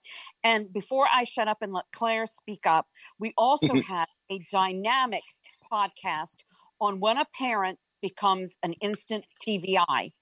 And there is a part of the podcast that deals with children who are totally blind, and part of the next section deals with children who have usable vision.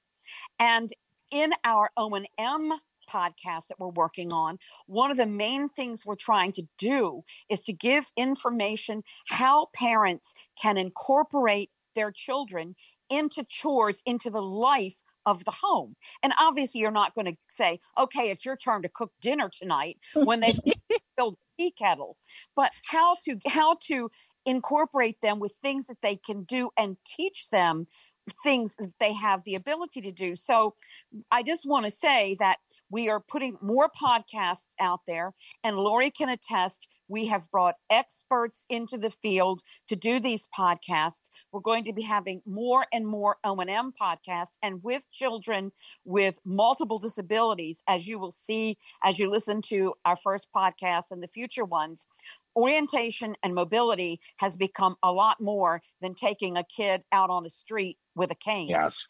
So go ahead. So I just wanted to publicize those podcasts. I also just wanted to mention that one of the disservices that the TVI profession does to themselves is, underestimates the amount of time that a child may need for hour-wise. And that's really a problem. And it's also because there's not enough TVIs in the field. So they might say, oh, this child can be seen once a week, and that's all. So that when looking at the amount of time, I was fortunate. I had the same TVI from, I think, November or December of kindergarten all the way through my senior year in high school. Wow.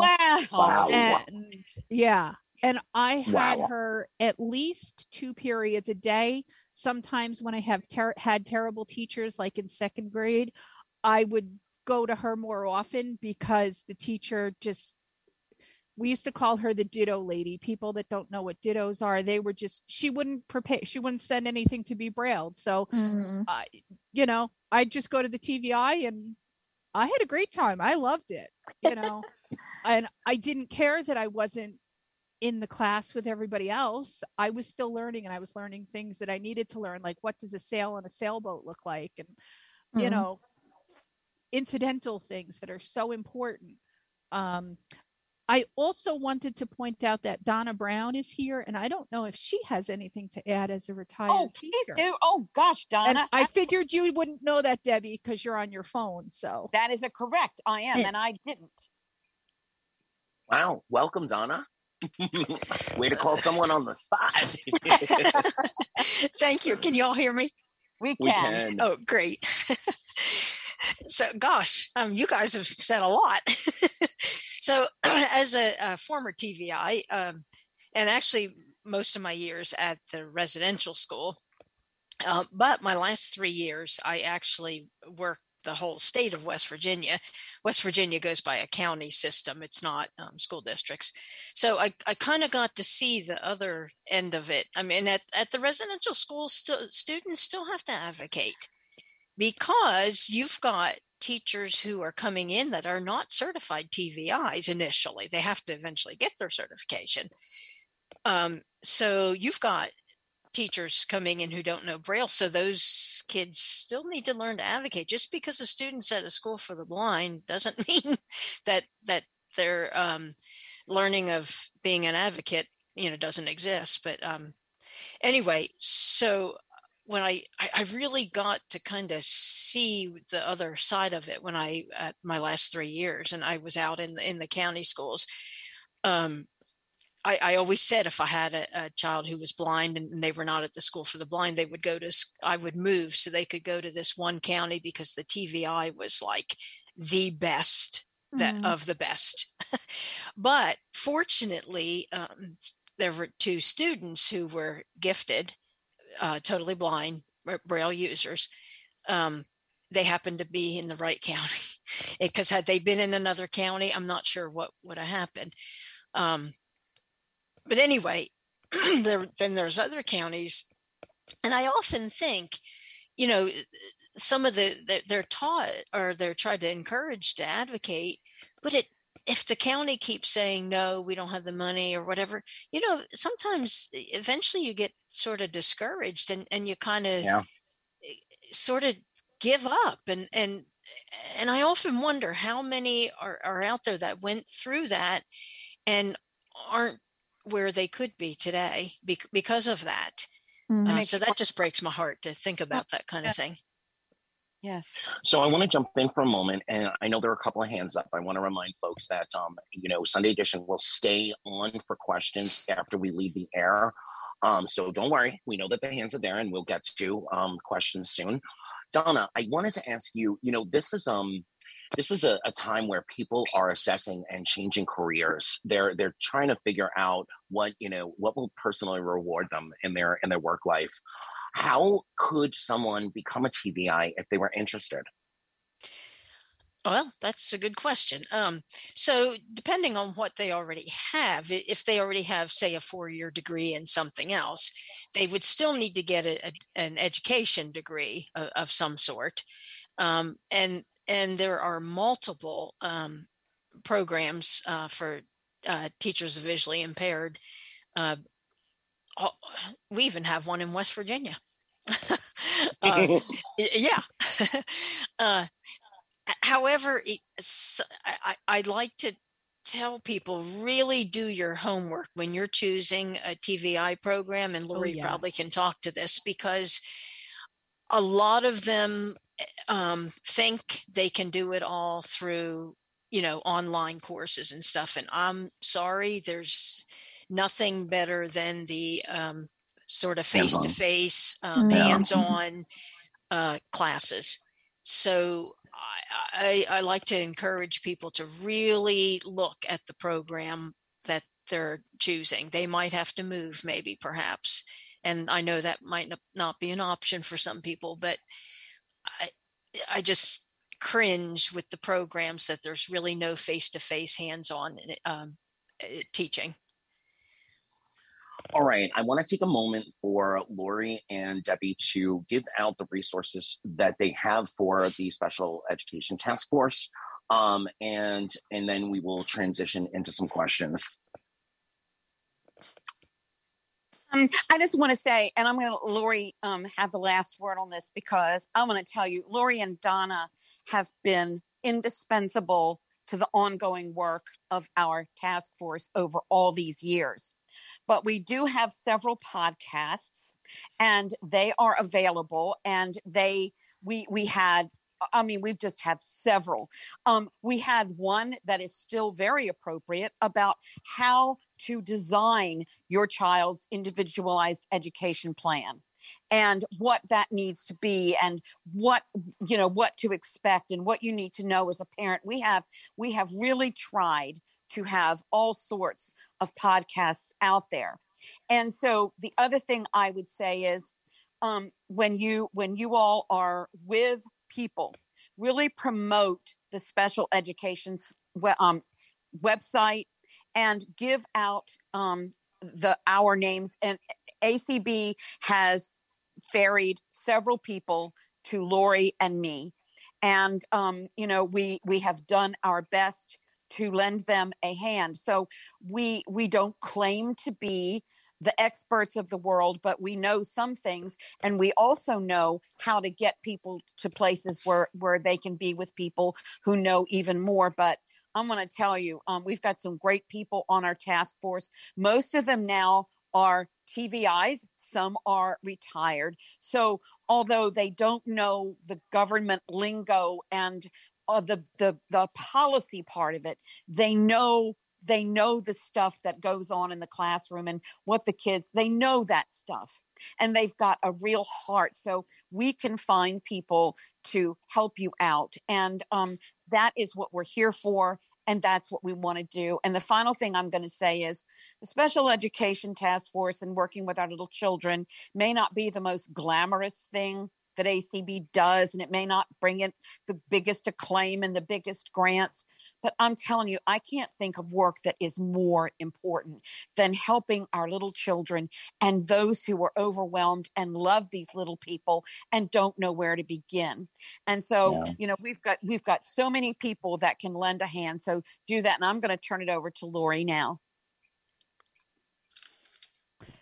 So I don't have anything else to add besides to what Debbie has said. And if everybody can get our contact information. The website.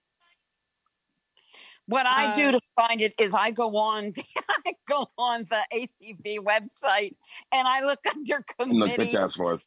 Yeah, I think we could try to get it for Anthony, though, to put it in the show notes. Yeah. Would that be good, Anthony? That would be wonderful.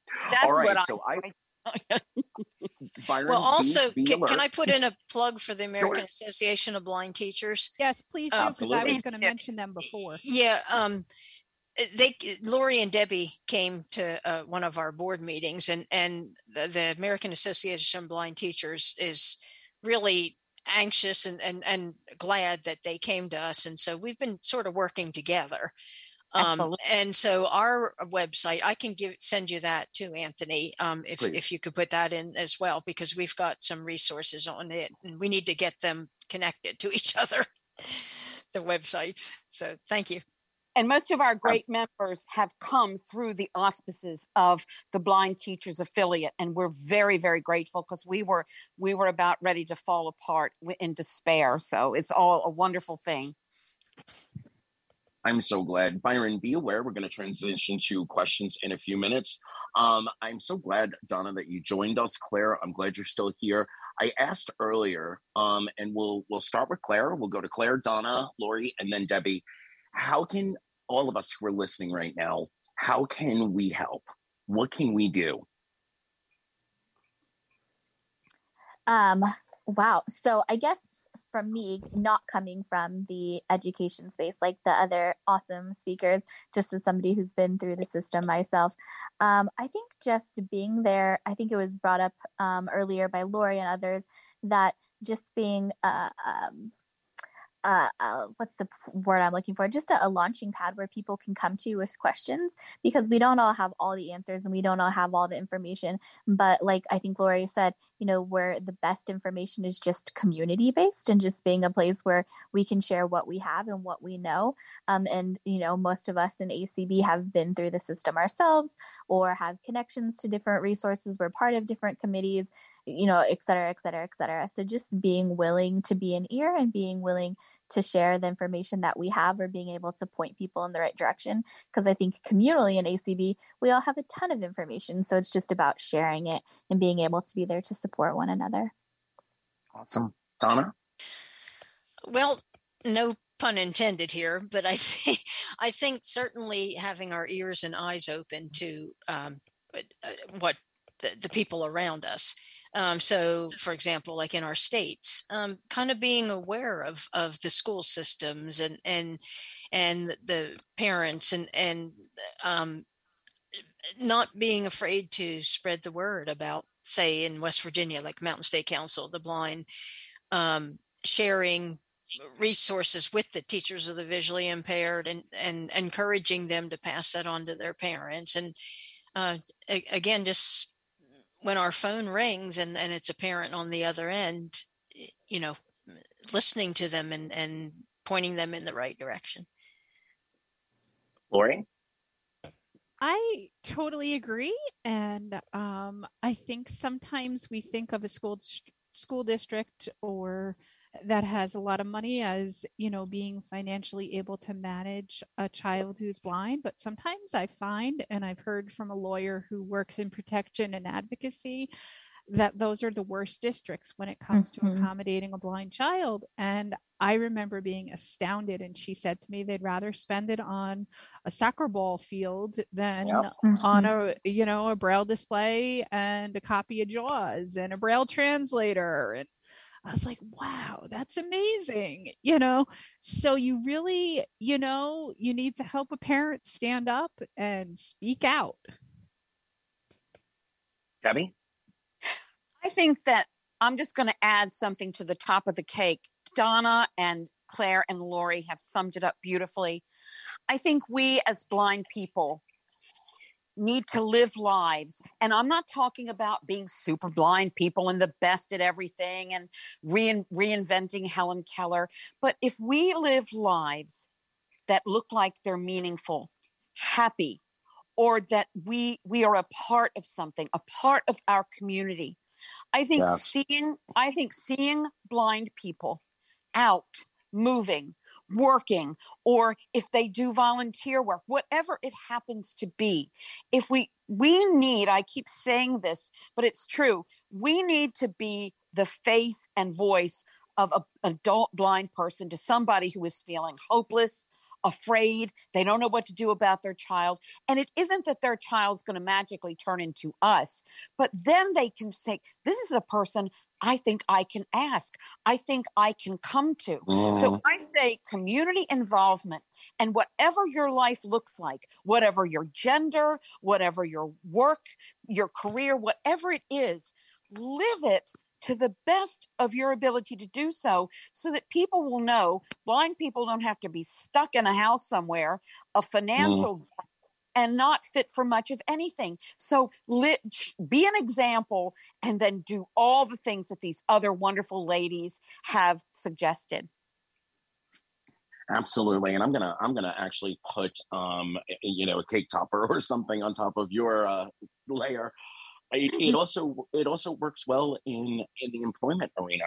If you're out in the community and you're making connections and things, those personal recommendations that companies ask for, a lot of folks think, we never hear anything. They don't really call those people or things like that. I can tell you from having hired a lot of folks in my lifetime, some of us do. And when it comes to being blind, the more that we're in the community, the more that we're seen, the more that we're active and showing that we're quote unquote normal or quote unquote just like everybody else, the more the independence is fostered. And in employment situations, I'm going to tell you, one of the best kept secrets as far as corporations are concerned, when they are hiring disability related candidates, they look at social media, they call your personal references, they really want to make sure that how you appear on paper is who you are in life. And maybe it's not fair. I'm not advocating that it's fair, but it happens. So if your social media doesn't show anything, or your social media is all negative and complaining, it's highly unlikely that you're going to get a call back. And if you're out there in the community and you're showing, I'm out to dinner and I'm volunteering here and I'm singing at church, and, you've got a much better shot at being noticed and being taken seriously. I know it's not the topic that we're talking about today, but it is another piece of the visually impaired puzzle. But so in a right way, now, I'm it going to is take the part of the topic if we're supposed to be helping these people. So I'm glad it came around. Thank you. I'm going to take the opportunity to thank all of you. This has been a wonderful conversation. We're going to go off air and then we're going to answer some questions. If you are interested in the questions, the podcast will be available later today. So Byron, any final thoughts? Great show, you guys. Thank you so much for joining us. And I have questions which I will ask after the show is over. All right, take us on out. You've been listening to Sunday Edition with Anthony on ACB Radio Mainstream. For more information, questions, comments, feedback, suggestions, etc., please email celebrationac, that's the word celebration with the letters AC at AOL.com. Look forward to hearing from you, and let's brunch again next Sunday. Chris Snyder's been waiting patiently in the wings for quite a while. Chris, go ahead and ask your question. Thanks, thank you so much for being here too, by the way. Oh, it's I love it. So just I have to give you just a touch of background because it's related. So I'm a totally blind person, have been since birth. No other. Well, actually, I do have another disability that they've recently, as in the last couple of decades, have linked to the possible reason why I might have been blind since birth, which is Ehlers-Danlos syndrome. But that being said, I believe that what we have here is a systemic issue, and by that I mean it's similar. And I hesitate to draw this comparison, but it is similar to some of the systemic issues we have in other spaces. Where a parent is told by an OBGYN and then their pediatrician when they find out their child is blind, they're going to be developmentally delayed. They're not going to advance like everybody else. They're going to have problems. You're going to be supporting them their entire life. It's a disaster. You're ruined. They do that even today. And it is hard for a parent to overcome that kind of a thing and say, no, that's not going to be my kid. Mine luckily did, but it's not the case for everybody, especially as Claire said, people who are working full-time jobs, and this is just going to overwhelm them, right? So my thought is the special education task force, or perhaps something related to it from ACB, what if we created some kind of a blind mentorship program for sighted parents of blind children as a resource, so that we could hook them up with a blind person. You're talking Donna's language right here. who could help them and realize their child's life isn't over before it starts. You know what I mean? That's true. I think because it's so overwhelming, especially in today's economy, where I guarantee you, unless the parents of the children are independently wealthy, they are absolutely working one, if not two, full-time jobs. I mean, I know how it is now. So wouldn't it be a good idea to create that kind of a program? And if so, I mean, I'll be involved. I'll volunteer to help. So Anthony, this is Donna. Can I you jump can. in? Yeah. Anthony and I've had this conversation, sort of, kind of like it. But anyway, I want to give kudos to the Washington Council of the Blind.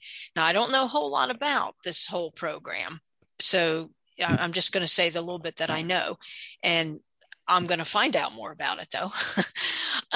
They have some type of program, some kind of families program or something where they do activities, with the families of children, who are blind throughout the state, throughout the year. And I do know that they actually have like a youth track as part of their conventions, even the virtual ones.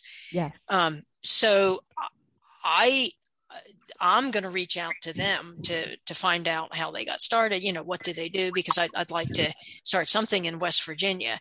And anyway, that's kind of goes a little bit along with what you're talking about there, Chris. And this I like your idea. This is Lori, and I would be happy to work on something like that. Back in 2000 and probably early 2000s, I worked with ACB National on trying to get a youth mentoring grant, but ACB was not on as good of financial footing as they may be now. And the grant request was denied, but I certainly would be willing to work on something like that. I just think it's important I think the secret to such a program would be leadership from people who know, but to get it going in the state and local level. Mm-hmm. Oh yeah. So that people can communicate with people, sit face to face with them. Right. And I think, see the almost everyday live or close enough to it. I mean, not exactly. We were talking about earlier. Yeah. See these people as human beings. So I think that if we could do something like that, and maybe we could work with the teachers and the families group and ask the Washington people and figure out how we can get a program that would help the affiliates get this off the ground, and so a lot of its success is would have to depend on the affiliates, because it's only going to work if we have people in place who are willing to do the talking and the going to lunch and the playing with the kid to get to know him and, the whole them, the whole bit, Mm-hmm. Yeah. And I wonder if it would be too late to maybe even an informal session at a convention this year to try to pull like-minded folks together who would want to help create. This is something that would take a while, a long while to really get established. But if we don't start, it'll never happen. And if other states have a program, I didn't mean to leave any state out. So if somebody's out there listening, though, I don't want them calling Anthony and they're not listening. We're not on the air. Sorry. They may get it. Anthony. Anthony. That's how B-Flag started, was just an informal meeting. So maybe that's how we should start it this year. Just have a maybe on a Zoom, just so that everybody could attend, and just do it that way. My other question comes to, it's a little bit more, I think, in Claire's bailiwick, maybe Donna's. Today I can download a book on my Kindle, a fictional book or a nonfiction book. I can just boop, boop, and it's there, and I can just open up my Braille display, or I can listen to it or whatever. And so I have an acquaintance who is currently attending law school, and he's totally blind, and he was facing a situation where the Center for Disability Resources at his university was just incompetent. Doesn't even come close to talking about what they were doing. They put him back in his as that those courses are extraordinarily difficult, and they put him back, even though he himself was yelling, screaming, advocating since May of the year before he attended, to get these books in place. August rolled around, they had one. And then by the end of October, he was so upset. Finally, the dean of the law school, the assistant dean of the law school, stepped in and said, nope, this is not okay. We're contacting the publishers, and we're going to threaten them with lawsuits. These publishers have the text of all of the books from K-12 on up to university level, to postgrad. They have it all in electronic text. Why in the hell is the Department of Justice and all of these, why are we not just pouncing on these people and saying, get the damn books to the blind kids? This is not acceptable. I don't understand why this is so difficult to force them to comply in an educational setting. I think the laws are on our side for it. Gabe deals with this every day, and it's horrific. Go on. I'm sorry, Claire. I've had that exact same thought a million times over myself, Chris. Like I remember when I was in law school thinking that, and for years to come, why it isn't better. Perhaps it's something you can poke Clark about, of maybe being a future imperative or something to work on. But yeah, I agree. It's so frustrating. And like you said, it's 21st century technology. All the publishers have those docs right there ready to go. So it shouldn't be hard. And I'm sure the publishers can claim all kinds of copyright, privacy. Yeah, that's what they claimed for him. But yeah, that was the first thing they were like, oh, we just don't want anybody to steal it. And it's like, that's give me a friggin' break. I think it's a control thing on publishers' part too. Yeah, which is wrong. I mean, I'm not saying that's right at all, because it's not. But it's that's, as somebody who just graduated in December with my second master's degree, rather different than my first one 20 years ago. Both times in both master's programs, I wound up not using disability services at all as a blind person because I did not find them to be beneficial. It was easier for me to go directly to the professor and to go directly to the publisher and provide a copy of my certification of legal blindness and say, yada, yada, yada,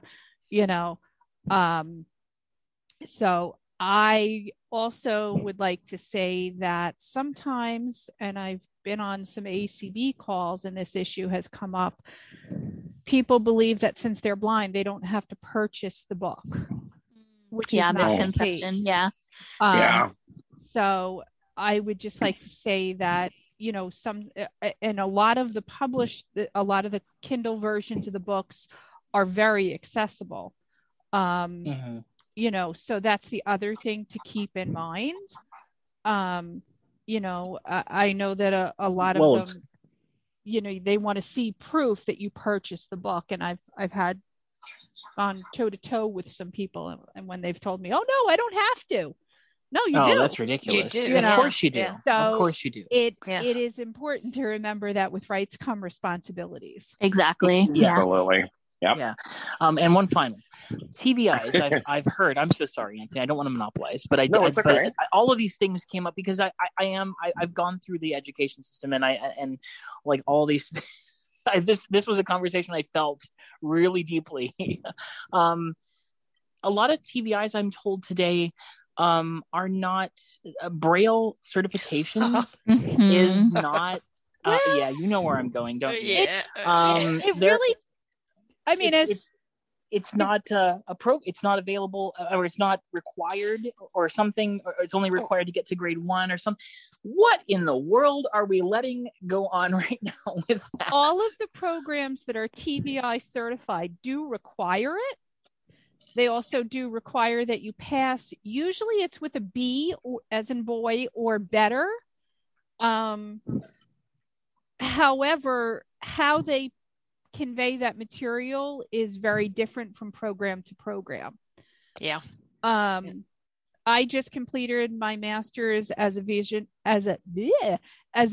take that part out as a vision rehabilitation teacher therapist in December, and in my Braille class we had TVIs, and for the program that I went through, the TVIs, in addition to the Braille class, which contained contracted Unified English Braille Code, they also had to take Nemeth because the college was in New York, and New York still uses Nemeth for math. They do here in West Virginia too. So it's a good system. But I can tell you some of the other programs, it's not that it's not robust, as heavy in that area. The other part to remember that is that if a teacher comes out of school and they don't use it for a couple of years, use it or lose you're it, less likely to recommend it. The flip side of that, though, is very often I see posts from TVIs where they're trying to get a child to learn Braille because it's a congenital condition that's going to worsen, and the parents don't want it. And that's a bigger issue. Well, that leads back to the blind mentorship of blind adult membership of adult sighted parents. I think that comes back to that. But yes, it's just that I've read that statistic recently about how few of us actually know Braille, but of the 30% that are actually employed, there's something like 80% where Braille is where 80% of those people know Braille. It's like, so clearly it's one of those. I use it every single day at work. Oh my gosh, I use it every day in my voiceover career. I couldn't be without it. Yeah. All right, Chris, thank you for the questions. I'm Thanks. not sorry to be so damn long-winded. Thank you. No, people are being very generous with their time today, so thank you all. Byron, how many more hands do we have? We had 2, but now we have just 1. So, Nona? Yes, thank you. I just want to say that in 2019, I became a volunteer educational advocate for a young student, and I reached out to the educational task force, and Debbie and Lori. Your help was invaluable, especially Lori. You gave me such a focus and a game plan of going forward and what I needed to do. I'd never done anything like that before. This was totally out of my wheelhouse, and I learned as I went. And the educational task force was extremely important to give me the guidance that I needed. Ultimately, what I ran into, and Lori said, you absolutely need a lawyer. You need to find a lawyer. And that was my biggest stumbling point. There were so many lawyers that were going to come through. And then we lost like 5 attorneys that were going to take on his case. And for whatever reason, things fell through. And then COVID happened, and there were so many factors. And the family, this young man was being raised by his grandparents, just didn't have the financial means. And they also slipped through the cracks in terms of they made slightly above what legal aid could provide. Cover. Yeah. It was just so frustrating because I knew we had such a strong case.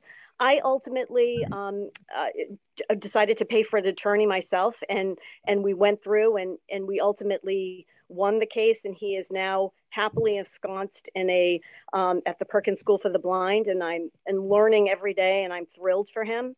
But what I would love for ACB to be able to do is to create maybe some kind of Rolodex or register. And you're right, the affiliates would absolutely have to take part, is to kind of help guide where we can find lawyers and advocates that are willing to provide pro bono or reduced rates to help families navigate who just don't have the means. And also really, they were an older couple. They just really were very intimidated by the process and just didn't know where to turn. So that's what I would love ACB to be, kind of like the leader in that regard too, you know? No, we wish we had at least a dozen of you. I was just going to say, when I saw your name on the list, I was so happy because you really worked your tail off on that. And if it were not for you, that young man really would not have the opportunities that he's had. You know, and you talked about children with multiple disabilities. I mean, he not only, you know, he lost his vision because of CVI, but he also has cerebral palsy. And, you know, and the district really was,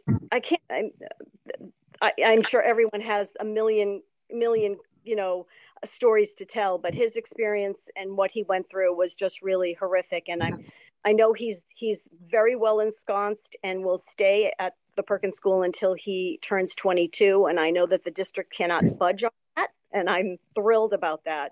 But yeah, I just wish he had more time. And, you know, I think about it all the time. If he had just been able to go to a school or it had an advocate pushing, because they had really said to him, oh no, you're not capable of learning Braille. Well, he knows Braille now. You know what I mean?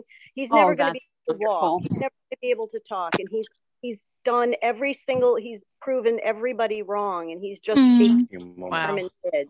And this is a perfect case of where what some people have fought for meaning the least restrictive environment. Some people would call this the most restrictive environment. And for children who are blind with additional disabilities, and or even some children who are blind that don't have the incidental learning, the most restrictive environment, meaning a school for the blind, very often is where they're going to get the best education, because it's going to give them the foundation that they need to build upon and live their life. Which ends up being the least restrictive environment for them. philosophy. Yeah. And we can't make a philosophy more important than a child. Well, least restrictive is for the individual person. You know, it's not least restrictive, period. It's for that particular kid. Yeah. You know, in one of my classes, I did a paper on the Olmsted decision and how when you apply that to education, it can be detrimental to children who are blind or children who are deaf. And the teacher was like astounded. And she's like, I never thought of it that way. And, you know, it goes beyond that. I mean, we watched this movie in that class where this child who was nonverbal and, you know, really had a low cognitive functioning level, you know, how much is he really relating to these other children? And in the movie, they have video of him, like, you know, climbing over a railing because he was so frustrated and he couldn't articulate what he needed and what he wanted. And how was he learning from this? And, you know, really what they wound up doing with him is finding a job for him to do in the school. But it had to get to that point, you know, and if somebody didn't say, like, this is what we need to do, we need to give him a job, we need to give him a task, where would that child have been? So, you know, least restrictive is you still have to really take the needs of the child into consideration. Exactly. Yeah. No, we hope you will be involved in whatever happens as we begin tentative baby steps in creating this mentoring program that depends so much on affiliates. And thank you for what you did. And thank you for opening your wallet, because sometimes that's I did not know that. And I'm truly astounded and grateful. Thank you, everybody. Thanks, Anthony, for taking this extra time too. Absolutely. I know Byron had a question or two, and then we'll close it out for the day. Thank you all for spending extra time with us. Actually, there's one other hand, so I'm just gonna step back and let somebody else take it. Melody. Hello, I dated a TVI back in 2005. She had moved to Guam from Iowa to pursue the profession, and we would have long discussions. We had a 15-hour time difference. We would talk about how she wanted more time with each student. She would do one-on-ones and had a whole spectrum of ages and visual impairment plus additional disabilities. And we would talk about the happy medium, where you don't want to tell a child they are incapable and they can't because of this and that, because they'll feed right into it. On the flip side, you don't want to force independence. And I ran into this with the Ohio State School for the Blind. You pull out an incorrect hand, or you braille an E instead of a D or whatever and make a mistake, and it's just the end of the world. We get so much and we internalize that impact, and we would have discussions for hours because we met through a mental health support group, and we both had this additional, these issues going on, and we were both opposite. Her independence was forced and she had a setback and is now cared for, and so it's that happy medium. I would love to participate in a mentorship program, because we've got to make sure parents, when they're saying, oh, I want my child to meet other blind adults, I'm now asking mine, did you really hope? So, I would love to, that happy medium is so hard to find. Thank you. That's wonderful. Yeah. All right, everyone. Byron, I think we've done a great job here today. Do you want to throw out a question or two? Oh, sure. I just kind of wanted to, Melody actually sort of went into a direction that I was going to go into. Kids will absolutely feed into whatever they're given. And my example of what I went through is a good one. So in preschool and pre, what do you call that? Pre first or whatever, where they give you an extra grade before first. they decided that it was not appropriate for me to learn Braille because my parents resisted that idea. They thought that, because I had low vision, that I didn't need Braille. And so we proceeded through first grade without Braille. And I got to fourth grade struggling with large print. And it was decided after fourth grade, when I switched school districts for junior high or whatever, I guess elementary school, when I switched to fifth grade, they thought, he's really struggling. Let's put him in a self-contained special education class. And that was the wrong move, in my opinion, because I went from having a teacher that would be at the front of the class explaining stuff to being in a class where I was given a packet on Monday. And if I finished that packet by Thursday afternoon or Friday morning, I got to participate in watching a movie on Friday. And, so when numbers showed up in my math, right, I'm like, what the hell are letters doing in my math? This is weird.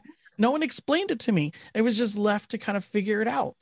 And so I think there are countless kids that they will feed into, well, it's easier. Like, I don't have to work as hard. I'm not having to read as much anymore. I'm not having to struggle with all of the mainstream kids. So yeah, okay, I guess I'll take it. And then they get to high school and graduate from high school and try to go to college, and they're way behind in like their my math stuff specifically. They're way behind in a specific subject or multiple subjects, and they go, well, that's weird, and that's because they feed into it. They don't necessarily want to do the work either. They're kids. They're going to take the easy way out if they can, and if the parents and the teachers aren't making them do it, then they're just going to sort of chill out. And that's what happened to me. Yeah, I taught a student that came from the public school system, and it was kind of that way. I mean, he during his like fifth grade year, all he had to do was, copy words out of the dictionary and the definitions. And, he just really missed out on, and it kind of kept him behind. He eventually, graduated from college and, stuff, but still struggled, with writing and, spelling, and just, anyways, that's a bad situation. Yeah, I have to wonder how many, it's a theoretical question, but I have to wonder how many lives, all of you have directly impacted. Just hearing the conversation today, Donna, you must have impacted so many people. Lori, Debbie, I know the two of you do. Claire, it just a mentorship program. Chris, I can't think of something that would be more impactful and more beneficial if we could find a way to launch it the right way and make sure that we really get the buy-in, and a grant would probably do a lot to help. I speak with Jolynn Bailey Page often. I'm going to kind of run it by her to see what foundations out there would be good for something like this. That's a little bit down the road, but knowing who to kind of not, what doors to knock on is never a bad thing. But if you guys get the chance, if you guys get the chance, watch the movie. It is described. We described it, called "Do You Dream in Color?" Oh, I've seen that. I mean, it's good. I would listen to it again though. Doesn't it just get to you? Yeah, oh my God! Yeah. It's about a like 3 or 4 blind young people, high school age, who through various factors don't have the resources that they need, or are told they can't, or are all of these different things we've been talking about. It's an incredible movie, and it almost made me give up audio engineering and go try to be a TVI because I was so mad at the end of it. Is that the one that Caitlin Hernandez wrote? No. No, she wasn't in it. This had no, I said wrote it. She wrote. I'll look it up. I think she wrote it, but never. No, this is not a fictional. This is a documentary. Okay, gotcha. Yeah. Where can we find it, Chris?